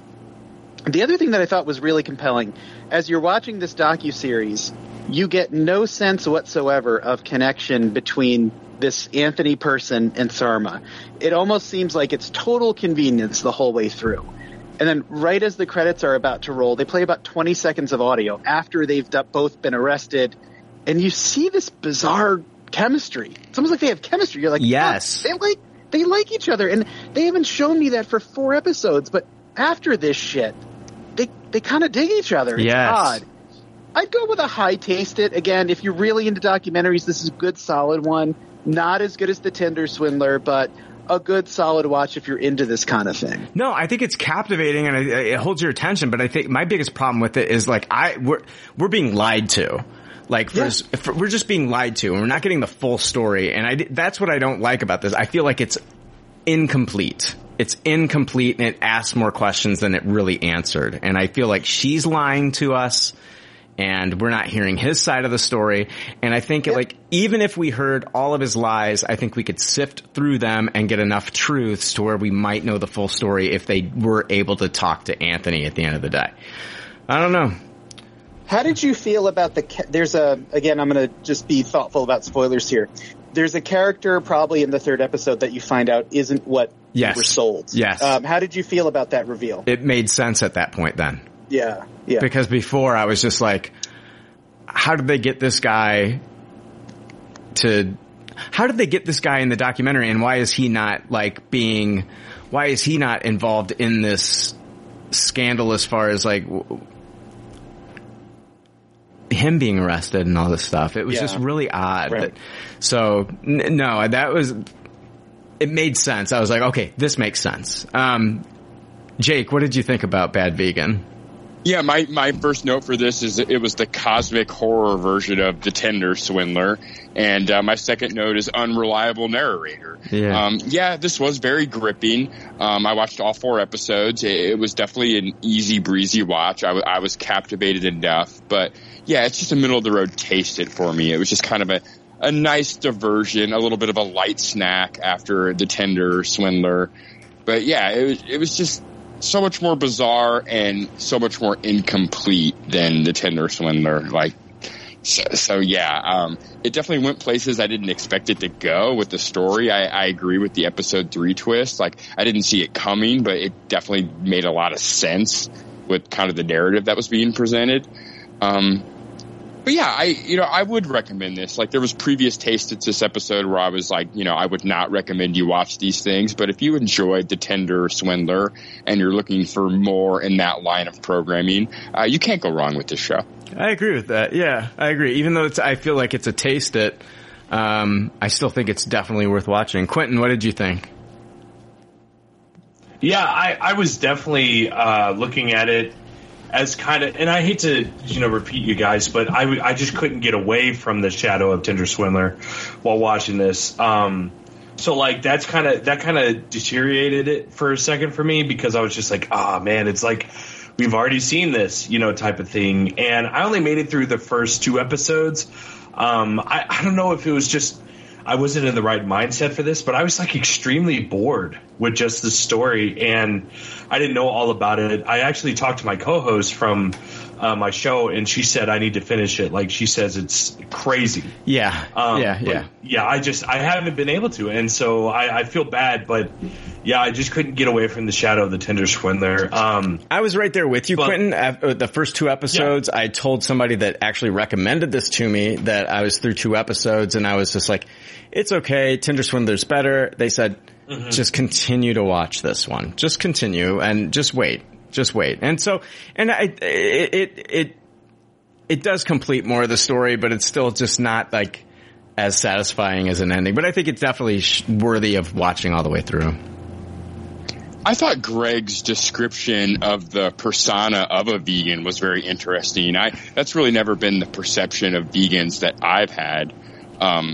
I've always heard a lot of vegan jokes growing up and throughout my adult life still. Well, I mean, they he's talking about the compassion that they have for animals. I think people that do take care and love their animals are some of the best people in the world, and these are people that basically, I mean, if they're not judgy or whatever, but I mean, they're wanting to I mean, they don't eat animals because they part of it is because they think it's cruel and they care. So I think is that where you're coming from, Greg?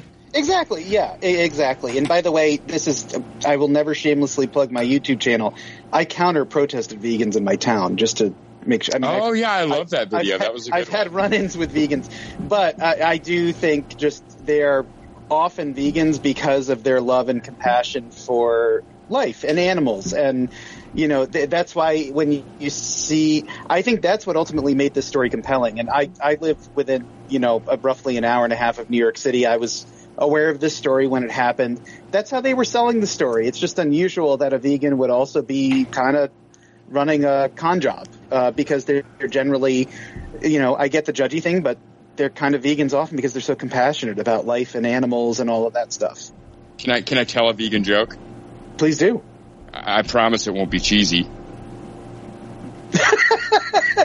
It took me a second. That was good. Go home. No, it's well done. In the year 2022, you're still telling vegan jokes, Jake? All right, I thought that was a very smart vegan joke that didn't like shoot low. I didn't punch down at the vegans with that joke.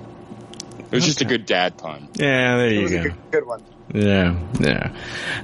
Let's talk about the last thing in Good Pop, Bad Pop that I want to talk about is, I'll be honest with you, I only watched one episode, One Perfect Shot on HBO Max. It's based on the Twitter account at One Perfect Shot. The series of the same name follows a specific director who explains in detail one of their most iconic shots. According to an HBO Max press release, directors enter each shot walking through the scene in a 360-degree moment that allows viewers to join in an immersive exploration of movie making. It's created alongside director Ava DuVernay. The series includes shots from films like Wonder Woman, The Trial of the Chicago 7, Harriet, Crazy Rich Asians, Girls Trip, and Heat. The full lineup includes directors Aaron Sorkin, Patty Jenkins, John M. Chu, Casey Lemons, Malcolm D. Lee, and Michael Mann. Honestly, there's only 2 episodes that I really cared to watch, and it was the Patty Jenkins episode and the Michael Mann episode. And I didn't watch the Michael Mann episode, but because I like some Michael Mann stuff, and then there's some of his later work that I am not a fan of, but I like a lot of his earlier stuff. Yeah, Heat's fucking great. Heat's great, and so is Last of the Mohicans. I'm a big fan of that movie. Red Dragon. And then you have Ali. And Black Hat. Ugh. Terrible Chris Hemsworth film. Absolutely horrid Michael Mann movie. Anyway, yeah, I watched the Patty Jenkins episode, and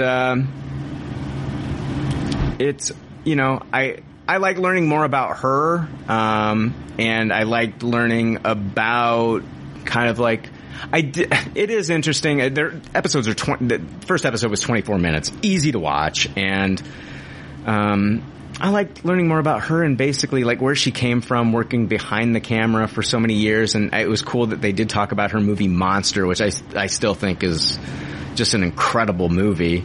Charlize Theron was just absolutely, I mean, Patty brought out just an incredible performance out of Charlize in that movie. It's really fucking good.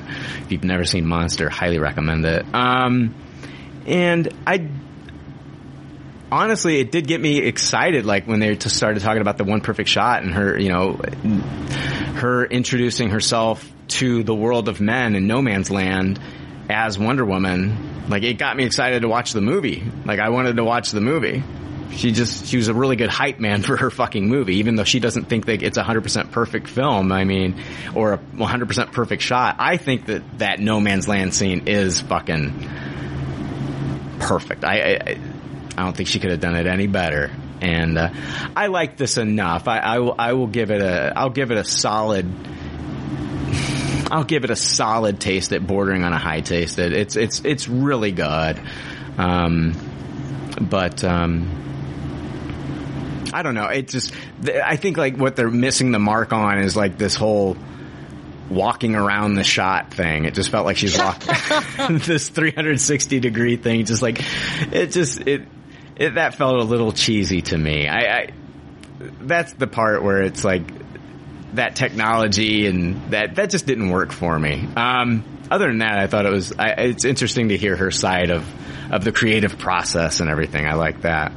I don't think I'll be watching any more of it. I might watch the Michael Mann episode, but that would be about it, really. I think it really comes down to these directors that you like. Jake, what did you think about One Perfect Shot? It was a low taste it for me. I watched the first episode, the second episode, and the last episode. Yeah, I just thought, like, I would have rather... There was a lot of really cool information and stuff I haven't heard and some really cool personal stories that I would have preferred just in a long interview form. Like, I would have enjoyed this show almost more if it was just 20, 25 minutes of a conversation about the perfect shot. I found the walking around the shot in 3D shit to be so pretentious and, like, funny in all the wrong ways that... Oh my God, you have to watch the Michael Mann episode because it is truly ridiculous seeing him walk around the 3D shot from Heat. And, yeah, I mean, if you watch this as almost a black, dark comedy, it almost makes it more worth it than watching it for the information. Like, seeing all these very notable directors have to act serious while walking around this Universal Studios theme park version of the scene in their movie is quite, like, almost disarming. Like, it's very bizarre, very weird. You gain nothing as a viewer from it other than laughing at the director trying to interact with this stuff. It's like watching fucking, like, Nick Arcade back in the day with, like, the person not exactly knowing where the fuck anything was on this blue screen that they're in front of. Yeah, really cool information, but the concept and the presentation is laughably bad. I'll give it a low taste it. The only thing that keeps it from being a toss it is all 3 episodes I watched, I did learn something, and it was very informative. Just the delivery of that information was, oh my God. Yeah, that immersive experience is dumb. Yeah, Quentin, what did you think about One Perfect Shot? Yeah, I only saw the Patty Jenkins one as well, and it was so weird. You hit it on the head. Of just like her going through the scene and like walking through it, because it doesn't look as good. And like the shot that they used for Wonder Woman where it kind of looks like Gal Gadot, it was just so cringy looking. And I don't know, like if you're it felt like there was a lot of it was going towards like, this is what HBO Max is bringing to you. You know, like these are the movies that you've seen. And I just felt like the budget just wasn't there. And I mean, yeah, Monster. I would have loved to have seen more about Monster than Wonder Woman, honestly. And obviously, I know that Patty Jenkins is known for Wonder Woman, and the fact that they dropped just a little bit about Wonder Woman 84, but didn't talk too much about it was kind of funny. But yeah, I only watched the first episode, so I'm going to probably give it a taste it as well. I mean, I'd like to watch the other ones, but I don't know if I'm ever going to go back to this. So, I mean, I don't know. Time will tell. Yeah, I was hoping for a lot more out of this one. Greg, what did you think about One Perfect Shot? Yeah, let me just get out of the way, you know, the sort of elephant in the room. Even as you're watching this show, Wonder Woman 84 is a pretty awful movie by most accounts, and by mine too. Setting that aside, I find Patty Jenkins really easy to root for. I watched one episode. I probably will not watch any more. I find her easy to root for when she talks about her love of superheroes. And her admiration for Richard Donner's Superman. Yeah. It passes the sniff test. It's genuine. It's sincere. If you grew up with those films, you feel how she feels.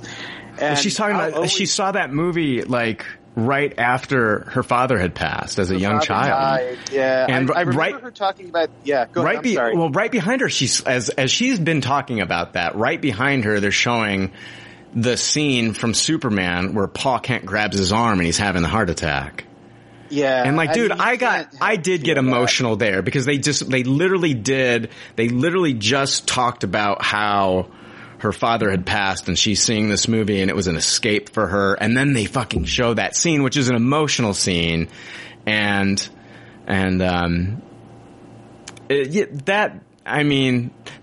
so right. Patty Jenkins she's very likable, man.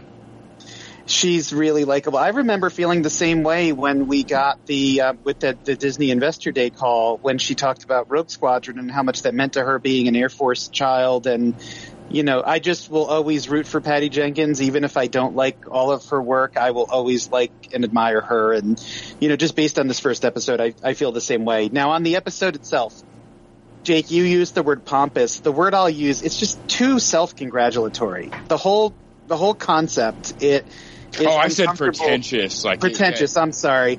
It just to hear. I'd rather hear maybe somebody else talk about why it's the perfect shot, and then maybe have the director give insight. But it almost felt like Patty Jenkins was uncomfortable being as braggadocious as you need to be because of what the concept of the show is. I also felt like it's Warner Brothers basically taking its dick out and saying, we are still the director's studio, and that's our brand, and this is an example of why we are still the director's studio, no matter what we are. So, again, I would say middle of the road taste it. Like, can't you just give us this shit when we buy the movie on digital? Like, used to come with a Blu-ray. Can we just have it there instead of having this fucking show? Yeah, that's a great comment. These felt like half-assed DVD special features, basically. Like, worth watching, but nothing you're going out of your way of. Yeah, so, you know, it's if you are a big fan of a director or a film, maybe just cherry-pick those episodes. But I couldn't see any other reason to recommend it. And I love how Warner Brothers took away Ava DuVernay's New Gods project and they let her host this thing now. Really threw her a bone. Yeah, exactly. Jeez. How long was she had to have, they had to have paid her. I mean, wasn't she working on that thing for like a couple of years, it seemed like? She was. I wonder if with Eternals kind of crashing, if maybe New Gods is viable again. Right. You know what I mean? Like maybe it is. We'll have to see. I'll be curious in a couple of years if that comes back. Yeah. All right. That's One Perfect Shot on HBO Max. I guess if you are a big fan of one of those directors, check out their episode. And yeah. Let's move on into the pop culture leftovers news. Hear ye, read all about it. It's a leftover news and there's no doubt about it. This news is gangsta as fuck, yo. It's gangsta as fuck, yo. All right. Archive 81 on Netflix. Canceled after one season.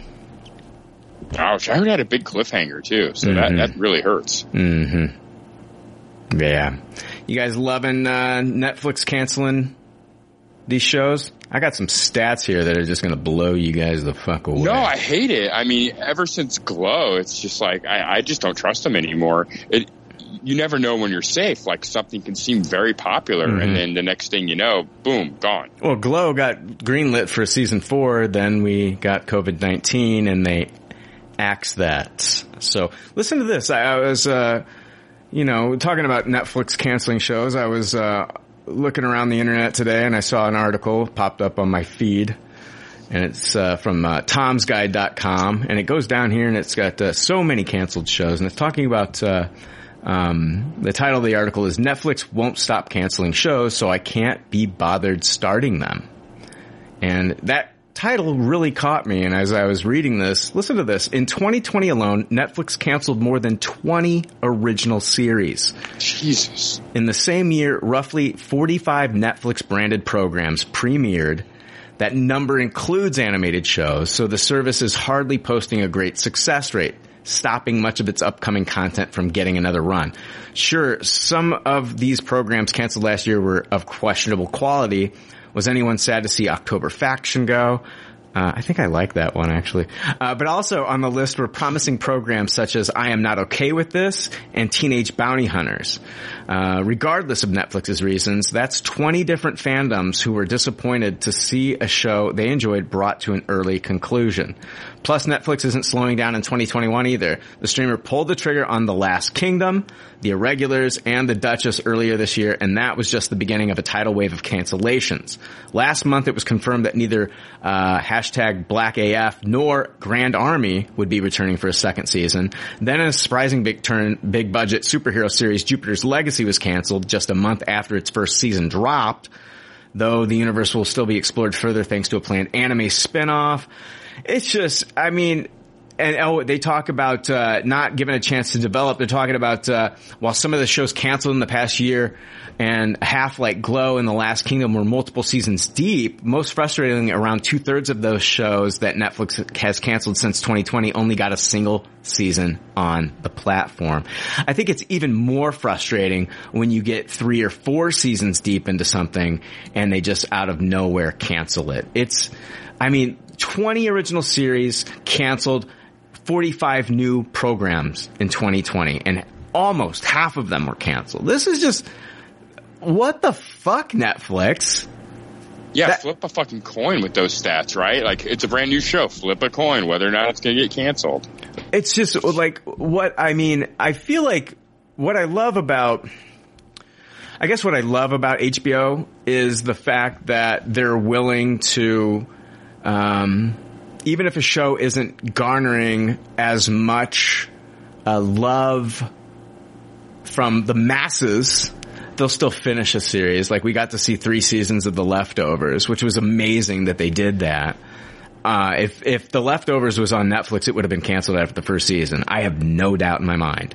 100%. HBO kept it going for 3 seasons and they finished it. Even Deadwood, they finished it off with a movie. Netflix just basically stops. And it is hard to get invested. I was invested in Archive 81. That was an absolute Tupperware for me. One of my favorite shows. And now I'm not going to get a second season. It's always going to have that cliffhanger. And, I don't know, man. Fuck. What is it going to take, Jake? What is it going to take for people to fucking start canceling these Netflix subscriptions? I mean, I don't know. I feel like Netflix has just had some bad PR in the last month. I mean, between all the cancellations, the constant raising of the rates, all the news that they're going to really be cracking down on password sharing, I feel like they're getting a lot of ill will from consumers, and they need some really good PR, and they need it fast, because I feel like the public opinion of Netflix is falling and falling fast. Is there, it's interesting, man. I felt like Netflix during like the beginning of the pandemic was throwing me an entertainment lifeline, because theaters were closed and it felt like Netflix was always coming out with something new every week, and it was just like, oh my God, thank God for Netflix. And now that you know, now that all these other streamers are coming out with so many other things, and I think HBO Max is a superior service, and I think like Apple TV for what it has is superior. But it's like Netflix can just keep you around because they're dangling Stranger Things season 4 in front of us, and you know they still have The Witcher, and they have some of these other shows that I just don't know if it's I don't know if it's worth it, especially the price that we're paying for Netflix. Greg, do you have any thoughts on Netflix? Yeah, I mean, it feels like this has a lot to do with their business model. I mean, number one, they raised a ton of cash over the past few years, which they invested kind of in almost like throwing spaghetti at the wall, you know, in terms of investing in properties. And, you know, it's a very data-driven business. So they're looking at those viewership numbers rather than looking at sort of creative validity of some of the properties. I mean, OA is another one that, you know, I mean, just kind of probably cut off a little bit too soon. I personally am at the point where I don't watch any series on Netflix until after the first season is over and I get a sense that it has longevity. The other thing that's really interesting if you think about Netflix, they're building a very unsatisfying catalog of single seasons of shows without endings. Yes. I mean, long term, this is not really this is not a good sign. You know, when do their subscriber numbers start falling? Maybe soon, because they've been flattening out. If you read the news, I mean, their subscriber base is simply not growing right now. Mm-hmm. So this definitely bears watching. When you look at the price increases, when you look at the catalog, really not developing probably the way they want it to. I'm curious if they offer the Duffer Brothers a pile of money to do Stranger Things the high school years or Stranger Things the college years, even though that's clearly not on the roadmap for the Duffer Brothers, just to keep people coming back. I think Netflix is in trouble. Yeah, I mean, Jake, you recently were talking about like your newfound love of Mike Flanagan. It seems like Mike Flanagan has a home on Netflix. I mean, is that enough to... I mean, even Mike Flanagan, though, has had his woes with Netflix. I mean, he wrote an entire script for a Stephen King movie that Netflix completely passed on. That now he wasted all that time doing. He was adapting Revival, and Stephen King himself approved the script. And just recently, Netflix said no, and they gave it the red light, and they passed on it. So that movie may never get made, and if it does, it won't be with Netflix or with Mike Flanagan. Back to Jupiter's Legacy, like, the thing is, like, Netflix threw so much money at Mark Miller. They're going to start the Millerverse, man. And, like, what? That was fucking news. Like, every fucking entertainment news site that day was just blowing up about the Millerverse and how that was such a huge, like, purchase for Netflix. And it seems laughable now that was the general opinion. I mean, they canceled the Magic Order, and then... If you've heard within the last couple months, now they're starting that up again. Now we're going to get the Magic Order. They're going to do it on Netflix. I don't know what the fuck, man. They're all over the place. Do they own the rights to Nemesis, or is that a feature film? That was like the Evil Batman series with Mark Millar and Steve McNiven about 10, 12 years ago. They own it. Yeah, I mean, that's another one. Like, because of Jupiter's Legacy, they were like, I guess this doesn't work. You know, just there was talk too of data driven as well. Just like all that Miller stuff has been kind of halted. I mean, I do know they have big plans for all the doll stuff, like the Willy Wonka universe that they plan on creating, but that seems real weak sauce to be paying almost $20 a month for the fucking Wonka-verse. Here's where they should go with Wonka. I'm just saying, Netflix, if you're listening, how many kids did Wonka fucking murder to find a successor? Do you know what I'm saying? Like, you know that as soon as Wonka ended and they landed that glass elevator, Wonka showed Charlie where all these kids' bodies were buried. Like, he took them down to the boiler room and there were all these little skeletons in there. You know what I mean? Like, there's no way fucking... I always felt like it was the ferry scene. Like, that's like the tunnel is like the tunnel of all the souls of all the dead kids. Oh my God, that's Greg. Exactly what it is. Willy Wonka is the greatest horror movie ever. You've given me an idea on what they should do. They should do a true crime series hosted by Will Arnett. Yep. Talking about the Wonka murders. Yeah, absolutely. I love it. That would be amazing. I mean, if you watch it, like, this guy is killing dozens of children to find a successor, you see it in a totally different light. And the other thing, too, is all Augustus wanted is a little bit... Like, every other kid is an asshole, except Augustus just wants some chocolate, right? And he's like, how's that chocolate, you fat fuck? And the kid almost dies because he just wants some chocolate. What did he do wrong? He just wanted a little chocolate and he almost died. And he basically says like everything in here you can eat, but all of a sudden he's like, oh, don't fucking drink the chocolate. He's putting a child in front of a chocolate river. Yeah. And then telling me can't eat it. What a dick. Yeah. Augustus didn't do anything wrong. That's like should have gotten the Charlie was an asshole. That's like if you go to fucking Golden Corral and they got the chocolate fountain there, they got it roped off. Nope. Exactly. And they're blaming Augustus for that shit. Yeah. How much were the Oompa Loompas making, by the way? Were they getting a living wage? Yeah, I love Brian's idea of the true crime show. I want to see like the Oompa Loompa that spills all the beans, and they got like his face distorted and his voice modulated. Telling us about. Yeah, and he sings a song about how Wonka killed children. Oh, exactly. He's going to bring, as soon as Charlie walks out, you're going to see Violet Beauregard's like intestines all over the place because she fucking exploded. And by the way, they just killed all the parents too, right? Because of the liability. Oh, you have to at that point. You're fully committed at that point. Yeah, absolutely. Quentin, do you have any thoughts on Netflix? You really left me with something here. No, I hate how they're like trying to, I don't know, they're trying to do all this extra stuff after all these other streaming services are pretty well established now. Like, you can literally go somewhere else now for streaming services. I mean, I still, hold on, I think maybe this is not what you're saying. I still think it's pretty open. I still think it's pretty open. Like, if I think of Peacock and I think of even Paramount Plus with Halo, I still think it's open. I still think that that if you're a streamer, you can still pull some people away. I really do.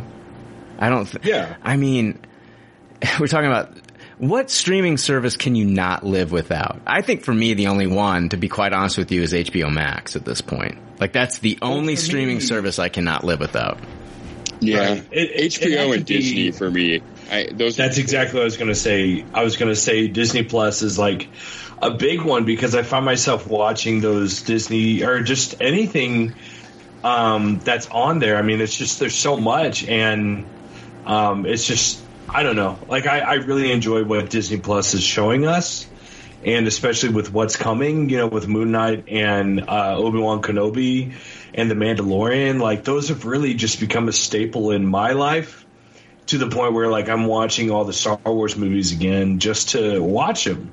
And for that to just be a hub to have them, I mean, that's something that Netflix will never have. Yeah. Yeah, I mean, they're trying with, like, Stranger Things, and I'm trying to think, Witcher. They just need to create some goodwill, man. It's the most expensive service, and it feels like it's almost the cheapest as far as how many cancellations there are, just the library that they have. Like, other services have more extensive libraries with better looking, better polished shows for, a third of the cost sometimes. I mean, goddamn, Apple TV is $5 a fucking month. And most of their shows, 90% of their shows, just look like a level higher than the production going into Netflix. I mean, I know that's because Apple has more than just a streaming company, but damn, when that's $5 a month and you want me to pay, $18.99 for a bunch of one season canceled shows, man, it's rough. I don't know what Netflix can do. They really need to think of something. They need some good PR. Yeah. Let's see. Let's move on. Real quick, news from Cinema Blend. I don't know if this is true or not. We talked about this last week. Stephanie was asking, like, where the promotion for Avatar 2 was, and we haven't seen a lot. But this article goes on to say a report from the Ankler is claiming that the first trailer for Avatar 2 will be attached to Doctor Strange in the Multiverse of Madness. So it's not been confirmed by Disney, but we might see the first trailer for Avatar 2 coming with Doctor Strange and the Multiverse of Madness. I don't know. It's like unless I'm seeing the trailer in 3D, it's not gonna do anything for me. Yeah, I guess there's a chance with Doctor Strange 2 that you'll be able to catch a 3D showing and possibly see it in 3D if that bears out, and that's where they're going to put it. Yeah. Real quick, it looks like we know what season 2 of Winning Time will be about if it does get a second season, and this comes from blackenterprise.com. HBO content chief Casey Bloys shared that the second season would be based on author Jeff Pearlman's 2020 book, Three Ring Circus, Kobe, Shaq, Phil, and the crazy years of the Lakers dynasty, as reported by The Hollywood Reporter. The docuseries would be exclusive to the Kobe Bryant and Shaquille O'Neal era of the Lakers. Pearlman released the book in the wake of Bryant's untimely death and was met with criticism because of what some considered a messy portrayal of the late NBA star. So yeah, it's going to be the Kobe Bryant of 1996 to 2004. It's interesting that they're going to stay with the Lakers again. Yeah. I mean, the Lakers, Kobe and Shaq, I believe, if I remember correctly, they won 3 championships together, 2000, 2001, and 2002. And, I'm looking forward to that. Who in the hell are they going to get to play Shaquille O'Neal? Yeah, wow, that's tough. That's tough. Just get him to play himself at that point. Oh, right. God, yeah. Like, he's a very established good actor, so just throw him in there. Yeah, they're going to go with a younger guy. I know, for sure. Yeah. News from THR. I don't know how excited you guys are for this. Live action Voltron movie coming, with Rawson Marshall Thurber to direct. And this is igniting a bidding war. Thurber, the filmmaker behind the Netflix hit Red Notice, it's terrible, is attached to co-write and direct the project, which would be produced by blah, blah, blah. We're getting a live-action Voltron, and it looks like Warner Brothers, Universal, and Amazon are among 6 of the 7 studios and streamers in the mix for the package. Netflix which was behind Red Notice and streamed the animated series Voltron Legendary Defenders, is not in the running, says sources. So, Voltron's based on the Japanese sci-fi series Beast King Go Lion. World Events edited and dubbed the series as a syndicated show, titling it Voltron Defender of the Universe, that ran in the mid-1980s. The premise centered on 5 young pilots in a battalion named the Robot Lions, which are vehicles that join together to form a mega robot known as Voltron. So this was Mighty Morphin Power Rangers before Mighty Morphin Power Rangers. And is this, post Power Rangers and post all these Transformers movies, is this going to do anything? Yeah, they're just going to have to make this look really shiny and nice for it to work. Maybe throw some real star power into it. Don't get me wrong. I have some wonderful childhood memories of Voltron and the show. And, I had the fucking complete package as the toy. And I love that shit. So, but I don't really know how much fueled nostalgia there is for this franchise. I think they would really have to pad it up with just amazing special effects and put The Rock in it for it to be able to turn a buck. It feels just like a doomed failure, just Voltron, and that's all they got. Yeah, it's wild. It's a property that some people are familiar with, but you look at Pacific Rim, which barely got a sequel, and I don't know if this will do much better, especially, I don't know. Greg, you have any thoughts on Voltron? In some sense, I'm kind of surprised it's taken this long. They've been trying to do this for fucking 20 years, it feels like. Yeah, here's another one, and maybe it's just me. Is anyone else surprised that nothing's been done with the Thundercats property? Yeah. I know they did a kiddie cartoon that... Yeah, it just, knowing that this is kind of where Hollywood has had to go, resuscitating old IP and nostalgia and all that, it's not surprising that we're getting a Voltron movie. When I read this news, I couldn't help thinking you've got special effects, but you also, I'm trying to think through in live action what 5 giant lion spaceships joining together at speed actually looks like. Just watch a Mighty Morphin Power Rangers film. I don't know. Is it? Yeah. Yeah, I used to always think that Mighty Morphin Power Rangers was almost a blatant Voltron ripoff when I first saw it. I think a lot of us felt that way. Absolutely. I mean, Jake, I was like you. I had the die-cast metal Voltron because you could buy it all at once, but I didn't watch the show at all. I just thought the toy was awesome, you know? Yeah, I fucking love that thing. The head shot off the lions on the arms. Yeah. Oh, it was fucking awesome. The mouths opened on the legs. Oh, it was so cool. The sword was actually chrome. It was that plastic chrome. Yeah. So, I mean, look, this is probably going to suck. If it's modestly decent because I grew up in that period of time, I would totally watch it. Yeah, we'll see. Quentin, I can't imagine that you're even familiar with Voltron. We got to hear about Quentin's age again. I'm sorry. I don't mean to, Jake. I'll just say, I'm not familiar with Voltron as much. I was very much in the Mighty Morphin Power Rangers. I'll just leave it there so I don't piss off Jake anymore. In the year 2022, Quentin is not familiar with Voltron. Guys, I regret so much, No! That is one of...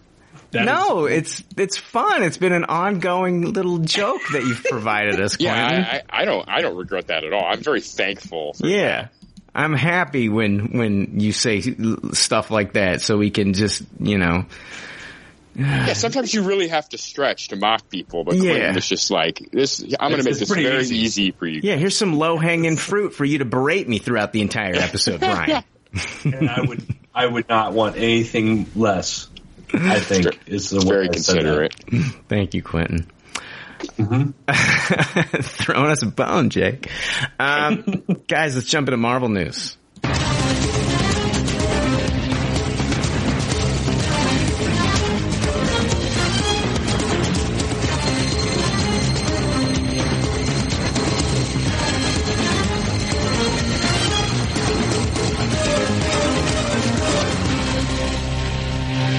Marvel news. I almost brought this up last week. Morbius, it's going to be hitting theaters next week.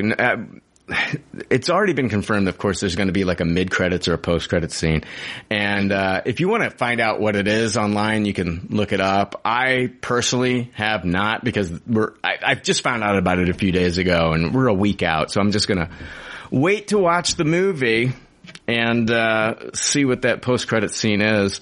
But looks like the first critics' reactions are out there. And yeah, man, not looking good for the early reactions to Morbius. I guess it's a little bit of a mixed bag, but it looks like Cameron Howe says Morbius is just as disjointed and boring as you expected it to be. Clearly butchered in an edit by a studio who had no clue what they wanted to do with it. Not that there's a good film trapped in there. Mid-credits are a joke, but stick around if you like rolling your eyes. Wow. At Ren Geekness says, in Morbius, Matt Smith gloriously hams up the place and Oliver Wood delivers some visual flair to the action sequences. Aside from that, the bad plotting and messy CGI, confusing editing, and worse sound mix result in an absolute incoherence. But the post-credits managed to outdo it all. Wow. I cannot wait for this. When the best part is Matt Smith, I'm worried. Did you read Matt Smith's quote like he doesn't understand his character at all? Did any of you read that? Did you not like Matt Smith in the Edgar Wright movie? No, I thought in Soho, I thought I was glad that he wasn't as big of a presence as I thought he would be. He was okay. He wasn't distracting. But, I mean, that's a Tupperware of a movie for me, but he is maybe the most forgettable part about it. Yeah, I guess I have love for him because I think, he was a really good Doctor Who. So. Yeah, I have zero Doctor Who baggage. Yeah. Everything I've seen him in has been not great. I know. I'm not saying like, oh my God, his performance in Terminator Genesis was fucking phenomenal. Like, I'm just... Yeah, I'm not rooting against Matt Smith, so it's. Yeah, I'm just surprised by that review. I've yet to see where it's Matt Smith elevates this bad thing. Right.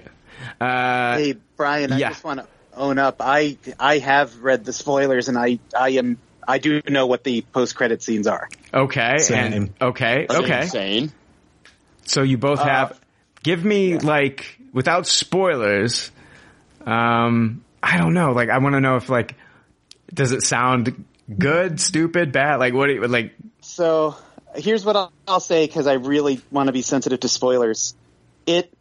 Based on what I'm reading, I don't think Sony has any fucking plan whatsoever. I think they're just making shit up as they go. Wow. Yeah, Greg, do you care if I say one word? I don't. Maybe I do. Those guys might. Yeah. It's not going to be. Okay. Well, go ahead. What do you think, Jake? No, I say no. I say no. Okay. Yeah, okay. yeah. Have that discussion with Greg over Facebook Messenger later. If Greg returns anything you say, I don't know if he's right. I totally would write Quentin back. Okay, there you go. If you've been, let me just say, Quentin starts it with in the year 2022. Yeah, Sony has had one aim in the past roughly 12 years, and if logic be damned, there's some fucking executive at Sony that wants to do this thing. And okay, you basically are saying Avi Arad wants to give us a Sinister Six movie. Got it. All right. Spoiled. Okay. Thank you. Like, and I'm sorry if that's disappointing, but I didn't say anything.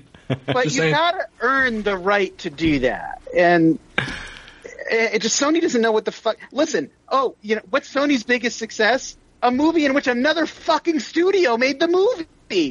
It's disgraceful. And then, look, I know Venom was a hit. I didn't think it was a great movie, but I know it was a hit. That's Tom Hardy. That's not Sony. I'm sorry. I just think the studio's totally incompetent. They're totally incompetent. It's not just the Marvel stuff either. Sony has a long legacy of tweaking movies after they're filmed and just not seeing the vision, not seeing the tone. It's all the Sony movies, not just the Marvel movies, but yeah, they do test screenings and then they just like film new shots and turn these things into messes. It's all Avi Arad fucking this up, in my opinion. Nicola Austin says, well, Morbius is unfortunately not great. Some really shoddy VFX, and 2000s formulaic plot. And definitely not as fun as Venom. Really confused at the future of the Sony Spider-Verse following the post-credit scenes and the editing. Matt Smith is clearly having a blast, though. This comes from Addict Film Club. This is the last one I'll read. Morbius proves that no matter how many famous faces or shiny visuals you squeeze in, Sony will always find a way to impressively misunderstand basic storytelling. Oh, man. Jesus Christ. Ouch. Man, this is going to be interesting. I'm more excited for Sonic 2 at this point. Oh, I can't wait for Sonic 2. I was trying to see if I could see that in 3D anywhere, and it doesn't look like I can, sadly. That would be fun in 3D. Yeah, it would. My 12-year-old asked me to take him to see Morbius next weekend today, so now I got to sit through that shit. fucking kid. We're doing a whole episode on it, Greg. That's going to be wild. I got my That's going to be wild.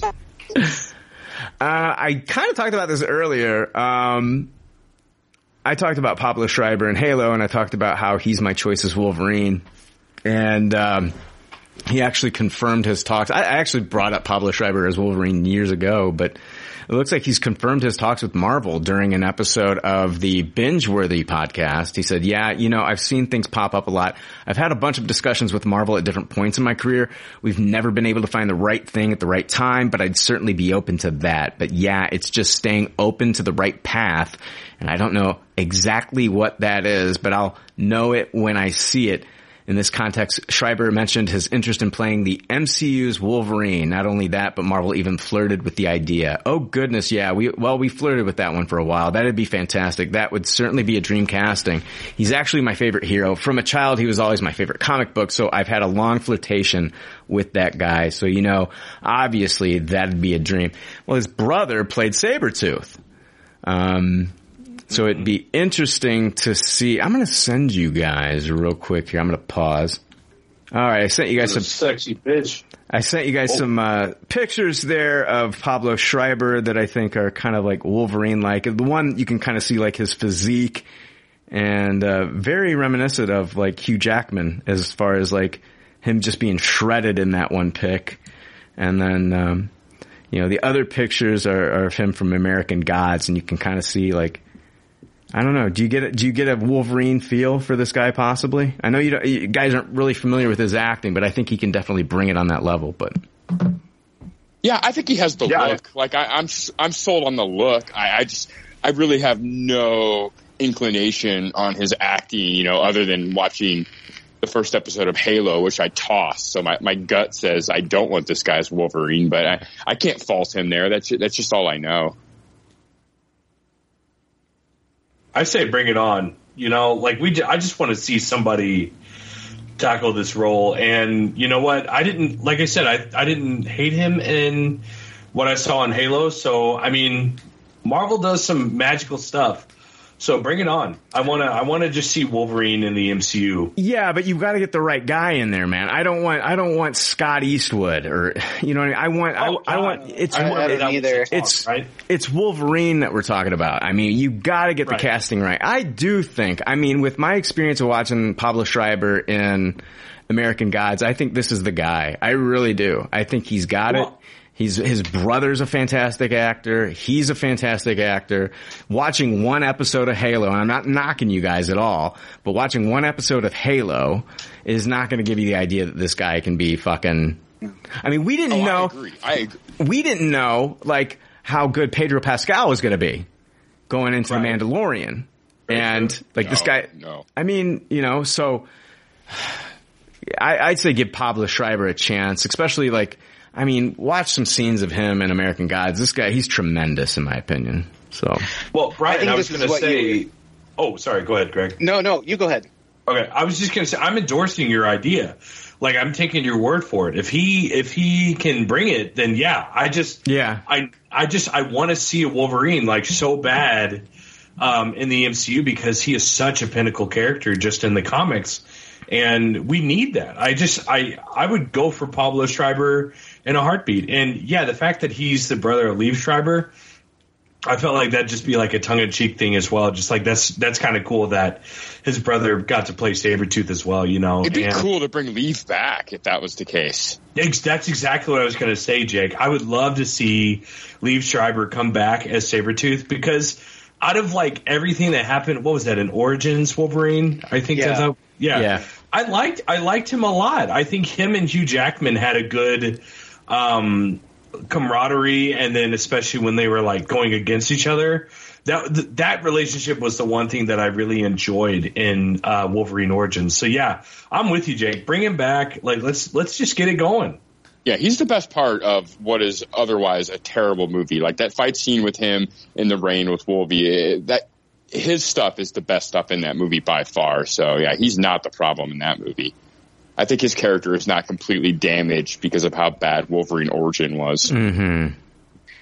When I first saw those pictures, and thinking even of Halo and you mentioning the connection to Wolverine, I don't know if this is kind of where you're going with this, Brian. He's not traditionally good looking, which is a Wolverine. I love Hugh Jackman's portrayal of Wolverine. Yeah. If I had a complaint, it's that he's too good looking. Wolverine should be attractive to women, but not because of what he looks like. If you're familiar with the comic character, it's more because of who he is and that kind of animal magnetism. But I personally don't think Wolverine should be a GQ looking guy. He should be a guy who's had his ass handed to him and has kicked a lot of ass for a long time. He should look rough and rugged, and I could definitely see this working, and they've got to do something different than the Hugh Jackman portrayal. Dude, I agree. I mean, I can see Pablo Schreiber fucking, chomping down on a fucking cigar butt and with some blood dripping off of his claws. I don't know if that's where they're going to be going, but man, I could definitely see it. I am down for Pablo Schreiber, and if you've watched American Gods, I know he's playing a fucking leprechaun. But he's not playing a Lucky Charms leprechaun, guys. Trust me, if you've seen the show, he's a fucking badass, and the guy can act. So, yeah. Better than Warwick Davis? Honestly, if Warwick Davis got cast as Wolverine, that would be... Whoa, that would be something. That'd be interesting. Marina Baccarin talked about how recently, I'm not going to talk about this one too much. I'm going to bring it up. It's from Yahoo Entertainment, and she says that she's hopeful for a Deadpool 3 return. She says that they are very, very annoyingly tight-lipped right now. So she doesn't even know if she's coming back. I would hope that her character of Vanessa would return. she's kind of the heart of that story. So it would be very silly to not have her at all. It would be kind of equivalent to Natalie Portman disappearing in the Thor movies a bit. Yeah. I definitely want Baccarin back. I like her, and I like her chemistry with Ryan Reynolds. So hopefully we'll be hearing a little bit more about casting for Deadpool 3. Oh my God, how far away are we from this fucking movie? Are they going to start? I mean, I guess they said, like in that Production Weekly article, that they're going to start filming this thing in 2023. Yeah, they've nailed down a director, so it feels like things are actually starting to get rolling. So maybe we'll get some more concrete news sooner than later here. Yeah, we got Rhett Reese, Paul Wernick back writing this one, so hopefully it'll turn out better than Deadpool 2, and hopefully it stays fucking rated R, because if it is not rated R, I have lost all hope with Deadpool 3. If it's PG-13, I'm fucking out. I'm sorry. I agree. You can't dial it back now. You just can't. Yeah, I need that rating announcement. News from Dark Horizons. Marvel Studios developing Nova project. We kind of teased this last week with the Production Weekly, where they said they were doing an untitled Marvel outer space, cosmic project. And, Casey Woss scooped that they're going to start filming a Nova project in 2023. It looks like it is happening now. Marvel Studios is reportedly developing a project based around the character of Nova, aka Richard Rider. Is it 100% Richard Rider, though? Or is it going to be Sam Alexander? That's my question. In the comics, Nova is a member of the intergalactic police force known as the Nova Corps, which he gained superhuman abilities, including enhanced strength, flight, and resistance to injury. The character has had run-ins with the Skrulls, who have been a part of Captain Marvel and the upcoming limited series Secret Invasion. What do you think? Do you think they're going to go Richard Rider? Or do you think they're going to go Sam Alexander? I think they're going to go Sam Alexander. I have a hard time believing that the MCU is going to have a character named Dick Rider ever. Even if they do have that character, I feel like they're going to change his name. It's going to be like fucking like Sam Rider or something. There's just no fucking way. They have to be self-aware enough to know that they're not going to introduce a character with that name. They're going to the new Nova is going to be John Buttfucker. Yeah, I mean, if you're going to go with Dick Rider, that's the perfect thing to introduce into Deadpool 3. Yeah. I guess, my biggest worry is a whole series, not a series. I think this is going to be a movie. I think Nova's big enough for a movie. I don't think this is going to be a Disney Plus series. I personally think it's going to be a movie. But, you got to get the right kid in there to play. If they're doing Sam Alexander, you got to get the right teenager in there to play it, because sometimes I have a hard time following, I don't know, teenagers as the leads and stuff sometimes. I don't know. I agree. It's definitely a tricky line to walk, casting the right kid. That the fine line between annoying and charismatic is definitely very true with young actors. So yeah, it'll be interesting to see what they do, but it's such a fun, tragic story with a great rogues gallery that, I'm excited. I would rather see it a movie too, just to have that grandiose budget and feel. I don't know. I mean, not that Disney Plus holds back on their series, but yeah, I want to see this shit in fucking IMAX Dolby sound. I think the story and the character is deserving of that. If it is Sam Alexander, if it is the teenage version of Nova, if they're going to adapt it from the comics, I'm not saying that they could totally change his origin story, because I think they will. I think I personally think, we find out, in the Infinity War that Thanos basically destroyed Xandar, decimated Xandar, Nova Prime is dead, and all this other stuff. I think he might be the last survivor of Xandar living on Earth. His father, kind of like a Peter Quill type thing, right? It's very Green Lantern too, in a way. Yeah, and so and then in the comic, I think it was written by Jeff Loeb. It was Yes, Jeff it was. Loeb, Ed McGuinness. Yeah, Ed McGuinness. Yeah. And Sam Alexander is actually named after Jeff Loeb's son who passed from cancer. So it's definitely a Loeb character. That's right. But Rocket Raccoon and Gamora are the ones that give him like the suit and the helmet and all that stuff, if I remember correctly. Mm-hmm. So maybe they'll show up in the series.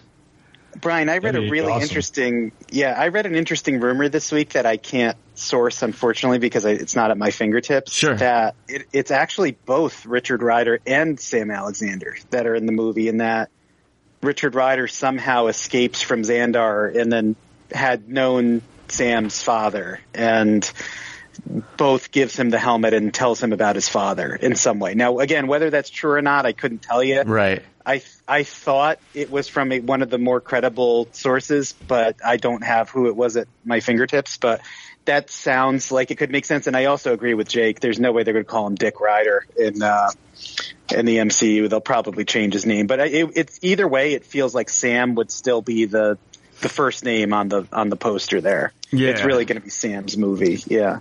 It's being adapted by Sabir Prasada, who wrote 2 episodes of Moon Knight. So it's yet to see like really how much we love this guy as the creator of Nova. But I guess we'll find out very shortly. I think Maybe Guardians 3 we see him? Sorry, Brian. Apologies. I was just going to say that Guardians 3 could be like the post-credit scene, right? One of them? Oh, easily. That's the perfect place to introduce this, I would think.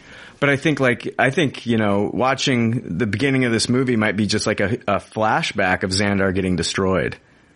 Yeah. And agreed. You can't fast forward over that part. I mean, I know it already happened in MCU lore, but we have to flash back and see that on a planetary level. Well, yeah.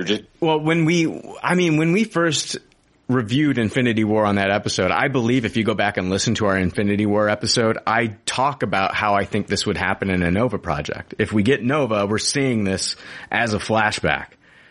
And yeah, you have to. I mean, maybe you jump to present day after showing the drama that creates the character, but you just can't have the emotional weight of it without seeing the destruction. We don't even need to jump to present day. I mean, for the first. Oh, we don't need to. No. Hold on. Going to, yeah. I'm just saying, we don't need to jump to present day in the first movie necessarily, because just like in the first Guardians movie, that took place in 2014. Oh yeah, just like Captain America, the first Avenger, just like Captain Marvel. Sure. We can definitely start the origin wherever we want. And then later on, introduce this character into the modern mythos of a current movie. But they might not do it that way because unless they cast a younger actor and then the next time we see him, he's a little bit older. I think they should do like with the casting, like when they got Tom Holland, they pretend like he's like a 15-year-old and he's in all actuality, he's like 19. He just looks like he could be younger. So I like it. Yeah. Do you think they might be building, because, we've heard for years this is the last Guardians movie with this team. James Gunn and I think James Gunn is probably done with Marvel. I do too. But is there another space-based team with Nova and Adam Warlock in the middle that might be kind of building up? I don't know. My gut tells me Nova's more likely to be a young Avenger than on some other space team. I could see that too. Well, it was Wade, blanking on his name, the comic writer. Mark Waid, thank you. He wrote, I believe it was I think it was a Young Avengers run, and it was Ms. Marvel, Nova, I'm trying to think of all the other characters. I think maybe Wiccan. There was a bunch of them in a Mark Waid run of the comic, and it was really good. And Ms. Marvel and Nova had some of the best interactions in that comic. Nova was always trying to show up and look cool, and you'd always get to hear like his inner thoughts about like how he like how he embarrassed himself in front of her and all this other stuff. It was really good. Yeah. So you're smelling what I'm laying down. It feels dumb to introduce a young cast member like this and not plan on getting them in the mix when it comes to this Young Avengers that we're presumably going to get pretty soon. Yeah, it just depends on like what are they going to do with Young Avengers. Is it going to be a theatrical release or another Disney Plus thing? So We'll see what they do with the Young Avengers. Let's jump into DC news. Last night, Batman destroyed my vagina. And now the leftovers are going to destroy DC News. It's time for DC News, you fucking pieces of shit. Alrighty. Yeah, who watched the deleted Arkham Joker scene? I did. I did as well. Yeah. Twice. Yeah. Well, the scene did, it did kind of confirm one of the theories there, but I know it's not canon since it didn't make it into the movie, but it did confirm one of the theories that, that Batman was the one that put him away. And, yeah, we got to see more. And it is pronounced Barry Keoghan. You pronounce the G. Jesus Christ. I was sent something from one of our listeners saying, yeah, here he is in an interview and he's saying you pronounce the G. Jesus Christ, these names. But yeah, what did you think, Jake? Oh, I did not like it. But it's interesting, like, when you see stuff like this, you know someone decided not to include this in the movie. So I applaud them for making that correct decision. I feel like the scene is too long and too much of a departure from what's going on in an already, almost 3-hour movie. It felt very Silence of the Lambs wannabe, like the Joker was kind of this Batman's Hannibal Lecter, Yeah, I just didn't much care for it. Again, I thought the laugh was a little bit better in this deleted scene than what we saw in the actual final cut of the movie, but still not great. And I think they wanted to keep the character a bit more ambiguous in case they decide to go another direction with what actor they, eventually end up going with. Yeah, it was very interesting to see. If you're a fan of the Batman, this is a must watch. But, ultimately, I did not love this scene, and I think they made the right choice not including it. Yeah, I'm glad that they left it out. I was happier with this Joker performance than what we got in the actual movie, though. I'm still not 100% sold on the performance, though. But I'm glad that they left it out. What'd you think, Greg? Yeah, I'm glad they cut it. I mean, Matt Reeves' The Batman was my most anticipated movie of this year, and my God, that is 3 hours of darkness being rammed in every orifice of my body. I mean, for God's sake, it's so fucking long. And it was like, I liked it. I don't know if I'll ever watch it again because it's just, I felt like I was being punished by darkness for 3 hours. And when I watched this scene, I was like, oh my God, like, thank God this was cut, and could they have shaved another half hour maybe? It just, again, felt unnecessary. I just wish they had a more ambitious editor who maybe was a little louder about what shouldn't have made the final cut. Yeah. Yeah, what'd you think, Quentin? Yeah, I mean, I agree with everything that you guys are saying. I love that. The good things that I did like about this Joker is just kind of his look was more grotesque. He didn't have any of the makeup really, but it makes me a little excited to see what happens in future movies, especially if they adapt anything like they did with the Arkham Asylum video game, or like put anything in there in that retrospect, because I would love to see a bunch of villains come to Arkham Asylum and then Barry Keoghan's Joker kind of like be the ringleader and all that. But yeah, I'm with you guys. I love the Batman. I think it was a great film, but I really, really didn't like the Riddler and Joker scene. I wish that was cut like immediately. And obviously I've heard what Matt Reeves has said about the scene and everything, but like, yeah, showing us this, I was like, okay, I mean, I'll watch it, but, yeah, it didn't, obviously it just gave us a better look at Barry Keoghan as the Joker, and that's basically it. I'm fine with whatever they want to do with him in the future. Just don't make it in the second or third movie. Just wait, Yeah. That's kind of where I'm at. I don't know if I really liked the look of this Joker. He was grotesque. Like, Yeah. They kept showing like Holy. the back of his head, and I'm like, I didn't know you could get pang burn on your fucking head. Like, Exactly. He must have banged like many hookers with pang burn. Yeah. You know? Yeah. You gotta wrap it up next 2022 time. alone. Yeah, in the year 2022, man. Yeah, it was just, he's a little too grotesque looking. And like, I've seen some fucking gross looking Jokers in the comics and shit. Staple-faced Joker is fucking terrifying. Oh, hell looking. yeah. I love that. I love the 52 Joker. Oh, me too. Yeah. We'll see. I wasn't a big fan of this scene. I thought Keegan I think he acted a little bit better in this one, but it didn't make me excited for more Joker, I'll tell you that much. News from GamesRadar.com. James Gunn managed to pull off the seemingly impossible in Peacemaker. The director managed to get most of the Justice League together on screen for a cameo. Speaking with Total Film about the moment, the filmmaker reveals that there's a whole lot more of where that came from, especially when it comes to the humorous exchange between Ezra Miller's Flash and Jason Momoa's Aquaman. Quote, I have tons of stuff I didn't use, Gunn says.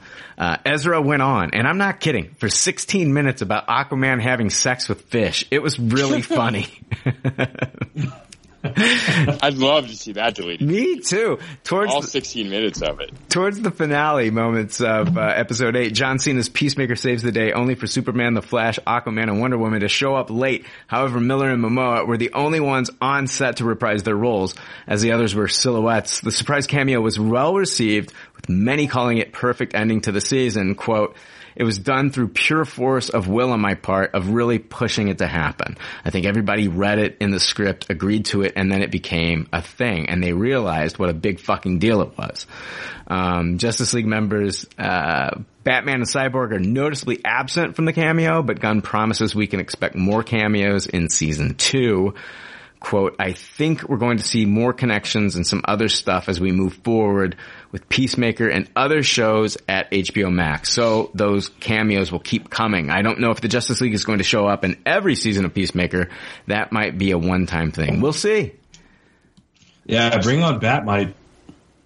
You know, I don't know if this is a hot take or not, but I really think the silhouette stuff, like, it was almost a happy accident. I really it creates this level of awe and reverence for these characters than actually seeing them make full on cameos. Like, they're so far above Peacemaker on the actual power level that it was kind of cool just seeing the silhouettes. It almost just made it more holy shit, you know? Yeah, no, it worked for me too. Yeah. Yeah, I agree. From a stylistic perspective, it's almost like Peacemaker isn't even worthy of seeing their faces in some respect. You know what I mean? Exactly. That's the way I took it too. I think it worked out better than what we would have gotten if we would have seen Henry Cavill or something like that. Yeah. Right. Will we ever see Henry Cavill in that suit again? Wow. Not unless he stole one. Oh my God. Yeah. It's, we'll see. We'll see. I just think, what do you think? Do you think they're just going to do away with Superman, and the plan to go forward is we're just getting Supergirl? Feels that way. Yeah, I seriously don't. I hate to say it, but I seriously can't see him coming back to the role. Well, I mean, with us doing Flashpoint, with them doing, something that's basically going to retcon, the Snyderverse, and they're going to keep what they like and take out what they leave. That could open up the door for a new Superman, but that's not what I'm hearing. I'm not hearing that they're going to bring, and they could. I mean, if they wanted to, with what's going on with Flashpoint, that could bring about a new actor playing Superman. We're definitely going to get it. If we ever see Cyborg again, we're not getting Fisher. Are you saying that bridge has been burned? Yeah, they do not have good relations. We will not be seeing him again. Yeah. So R.I.P. Ray Park as Cyborg. Fisher's gone, but and I thought he was fantastic in the Snyder Cut. Yeah, I thought so too. I mean, we're getting Shazam. The rumors in the new Justice League, Shazam is there too. Apparently, right? You've got Batgirl, Supergirl, Shazam, Aquaman, Flash. That's at least what I thought I heard. Yeah. That's what I'm hearing too. That makes sense. It makes sense there wouldn't be a Superman because between Supergirl and Shazam having kind of similar power set, mm-hmm. Makes sense. Yeah, you don't need both. Just bring in one. Yeah, but it's like we're going to be going quite a while without getting a Superman movie, and I don't know. I mean, I love Superman, so I want to see him done right. I want to see the right director get a crack at Superman, but it doesn't look good. It doesn't look good. It doesn't look hopeful if you're a Superman fan. What about the Michael B. Jordan rumors? Is that still happening? Or no, I mean there weren't rumors that he was going. Like the rumors were at one time that he was going to be Superman, but those rumors stopped when he started to work on a project, about a separate project where they're going to be casting a black Superman. Got it. Okay. So that, I mean, I don't think Jordan's attached to that at all. So would I love to see that? Fuck yeah. I love the actor. I think he's great. Wait, he's not doing the project himself? I thought he was being cast as the Superman. That has not been confirmed. Okay. To my Sorry about knowledge. that. I thought so. Well, let's get on the old Google here. Let's see here. He's producing a new Superman-related series, and things are moving along nicely as the show has found its 2 writers. I never heard that he was officially cast as Superman. They're still searching for the right actor. Right. Oh, okay. My bad. I seriously thought he was, but yeah. No, my bad. it's the character's going to be the Val Zod, and yeah, they're saying being written as a limited series that Jordan will produce and possibly star in, though he has yet to officially commit on the latter front. So we'll see. Yeah, at this point, it's not ruled out, but it's not confirmed that he's going to be Val Zod. Gotcha. Okay. Yeah. Thank you. Yep. That is all I got this episode, gentlemen. All right. Don't know why I turned into Foghorn Leghorn now at the end of the episode. Well, you reckon, yeah. Next week is Morbius and Moon Knight, so we're going to have a Morbius episode, and we'll also have a bonus episode where we talk about Moon Knight. What do you think? Are they going to drop 2 episodes? I don't know. I have no clue. Possibly just 1. Yeah, I think they have 1. I mean, there's so much like excitement generated for this that I feel like they could have 1, and that'll tie us over until the next week. I'm so excited for Moon Knight. Yeah, I think it'll be one. I think it'll be 1 episode, because I think with WandaVision it was like, those episodes were so short, and then half of it was fucking credits. So I think with this one coming in, I think like 45 minutes is what the rumor is. Yeah, they'll probably. I don't know. We're used to it by now, It'd be nice if they dropped 2. I would not be opposed to them dropping 2. I like the Mando model where they gave us 1 episode and then 2 days later we got the second episode before going on the weekly schedule. I think that's a really fun setup, I think. I wish they'd do more of that. Like give us episode 1 of Moon Knight on Wednesday, episode 2 on Friday, and then every week. Mm-hmm. Yeah. I've been drinking and I'm a toddler. When Brian said I'm not opposed to them dropping 2, I giggled. Like a poopy joke. Oh, boy. Oh, my God, Greg. Is that where we're at now? Pretty much. Oh, boy. Oh, my gosh. Keep talking about poopy. How much have you drank tonight? I've had like 3 drinks. Oh, my God. That's all it takes. Yeah, I know. It's not good. It's not good. Oh, Greg's going to hang up this call and watch Austin Powers and just fucking laugh to death. Pretty much. Even worse, I'll watch Austin Powers 2. Oh, oh my God. What's so sad is like Mike Myers he was such an influence on like how I talked to girls when I was younger. I was like Wayne's World was like, oh my God, if this guy can get with Tia Carrera, I can get with, okay, I'm going to be like him. And it's like, no, you do not want to model yourself after Mike Myers in any movie. Terrible role model. Exactly. Garth all the way, and then you're getting all the girls. No. If you Garth is even worse. He's so creepy. Garth is creepy as shit. No. Oh, I'm excited for the Kids in the Hall documentary. Oh, that'll be awesome. Love me some Kids in the Hall. I don't know when it's coming out though. I think it was screened at like South by Southwest or something. So hopefully we'll get that this year. That'd be fucking incredible. Hopefully it'll just drop on Amazon. I can watch it there. Yeah, that'd be a perfect just home streaming release. Yeah, I would love that. Alrighty, alright, that's it. I'm done. Jesus Christ, I'm gonna go to bed. I need to fucking sleep. Yeah, I'm right there with you, man. I'm gonna eat and go to bed. I'm ready. Yeah. I want to thank our guests this week. I want to thank, I want to thank Greg and you keep me on my toes every episode, buddy, and it's not with what you say. Time. It's not with what you say. It's the environment you've surrounded yourself in. It's your shoddy internet. It is just, you are just food he decides to eat. You're the Dennis the Menace of podcasting, aren't you, Greg? Aren't you? I feel like Mr. Wilson every week with you. Yeah. Quentin has no idea what the fuck you're talking about. Yeah, he doesn't. I know what Dennis the Menace is. Come on. Who's his antagonist, Quentin?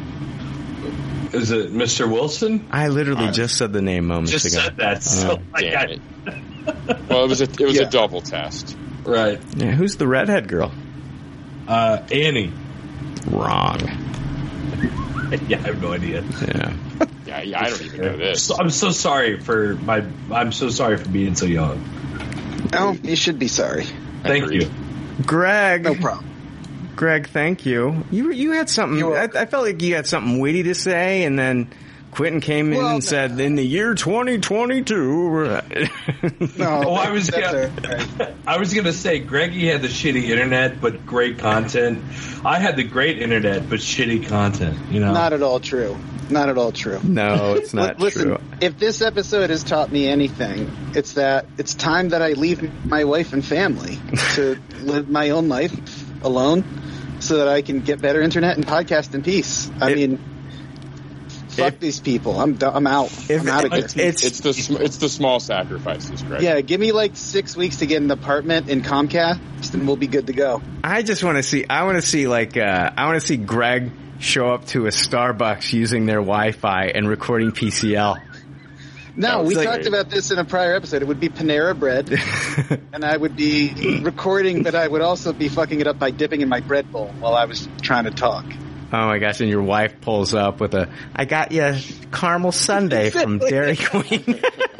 It would be something more difficult to eat, actually. It would be like the Thai chicken salad, and I'd have dressing all over my face and shit like that.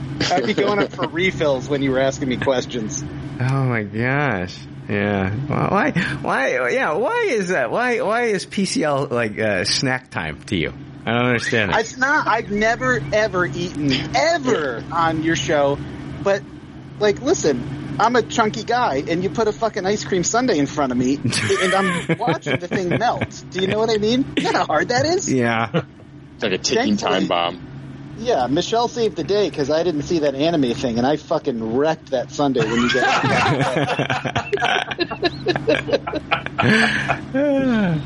Not only that, I my son didn't finish his French fries, so I ate that too.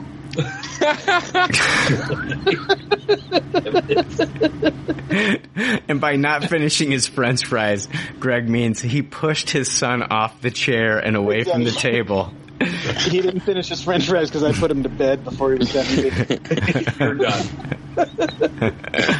All right. And, yeah, Greg, where can people find you, man? I have a YouTube channel called Amazing Home Projects with Handy Greg. I am currently working on a new episode called Handy Greg Calls Animal Control, and I'm hoping to finish that in the next few weeks. Awesome. Yeah, so subscribe, and you'll know exactly when that episode pops up on your little YouTube feed. And you can go back and watch the other episodes, man. I went on a tear. I think it was like maybe a month ago. I think it was after your like last episode or something like that. I can't remember, but I went on a tear just watching them. Yeah, I'm really popular in the like boys between the age of 10 and 12 crowd. Never say my bread and butter. Don't ever say that out of context with other people. Perfect age. Oh man, Quentin, thank you so much, man. I wanted to let everybody know that I was on an episode of your podcast most recently, The Real Zodiac. I did the Sylvester Stallone cliffhanger episode with you, and I wanted to admit something to you that I was asked to rate it first. I only thought you could rate it 1, 2, and 3. I didn't know you could fucking use decimals, point, whatever. Right. No, yeah, and that was me. I should have had Bethany rate it first, then have you, and then me. So No. like a sandwich. It's not, because I would have, honestly, I would have rated it a 2.75. Right. But I get it. Yeah, I mean, I get it. I really was so happy to get you on.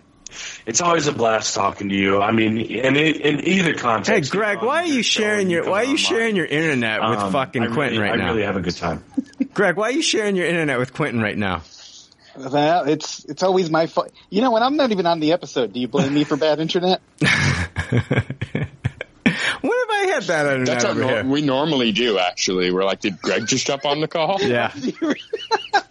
That's good to know. I'm flattered. Oh, man. Yeah, my internet went out last week, and I was just like, oh, now I know what Greg feels like. Pretty much. Yeah. Right. No, Quentin, where can people find you, man? Yeah, you can find me on The Real Zodiac. We have an episode every week, and we dive into genres every month. We're set up like the Zodiac signs, but we just put the signs into genres. Currently, right now, we are in the middle of our thrillers. We just released Wild Things, and we're going to be diving into some more, just this week.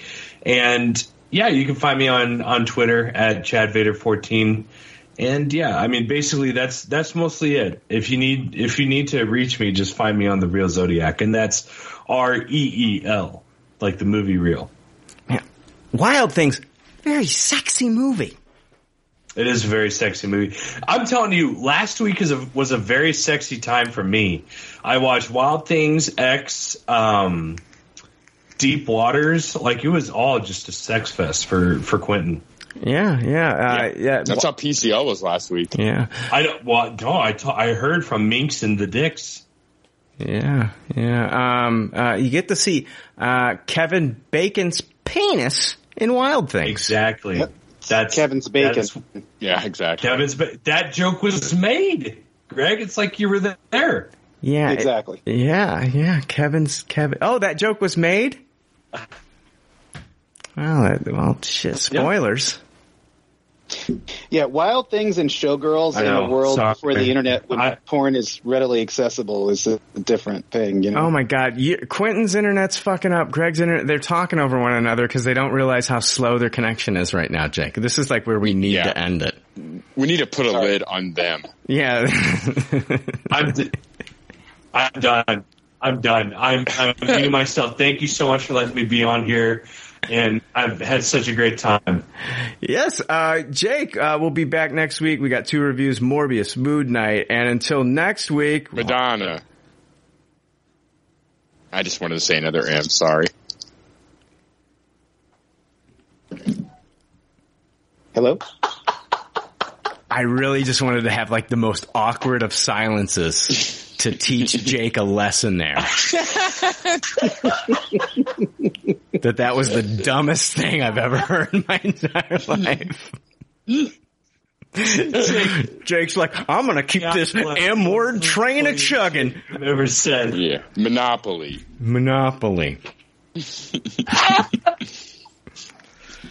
Okay. Mussolini. Give me one more, Jake. Come on. Let's make it funny. Mousetrap. Yeah. Oh, yeah. Fucking the hilarity ensues. Guys, until next week, let's all say it at the same time. Put a lid on. Fuck it. All right, see ya. Thanks for listening to Pop Culture Leftovers. Congratulations. I don't know how you did it. I couldn't do it. You people need a t-shirt saying, I just listened to 2 hours of nonsensical crap. Anyway, if you'd like to reach the Pop Culture Leftovers cast, you can email them at comments@popcultureleftovers.com. You can also follow them on Twitter at PC Leftovers or like their Facebook page. They'd love to hear from you. They're all pretty sad and lonely. One of them is homeless, but I didn't say that.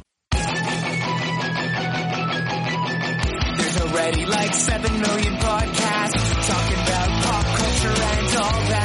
makes us happy, like shooting at a womp rat. But it's all been done before. We don't want to be a copycat. We're the leftovers picking up the scraps dropped by the cool kids. It's a trap. Good and toss it, good and taste it. Do we love it? Hey, let's face it, can't erase it. Let's embrace the Tupperware party. Subculture spill over like a vulture. Carry over counterculture, pushovers, pop culture, leftovers. And with the uncool kids, what's to say's already been said. Leftovers. Pretty sure that the only talent is the band that's singing this. Pop culture leftovers. Podcasts that are original and good have already been done before, so we should separate the wheat from the chaff. And we're the chaff, the crap, even though we're the shit. Woo! We're the leftovers picking up the scraps dropped by the cool kids. It's a trap. Good and toss it, good and taste it. Do we love it? Hey, let's face it, can't erase it. Let's embrace the Tupperware party. Subculture spill over like a vulture. Carry over counterculture, pushovers, pop culture, leftovers. And with the uncool kids, what's to say's already been said. Leftovers. Pretty sure that the only talent is the band that's singing this. Pop culture leftovers. Pop culture leftovers. Good and toss it, good and taste it. Do we love it? Hey, let's face it, can't erase it. Let's embrace the Tupperware party. Subculture spill over like a vulture. Carry over counterculture, pushovers, pop culture, leftovers. And with the uncool kids, what's to say's already been said. Leftovers. Pretty sure that the only talent is the band that's singing this. Pop culture leftovers.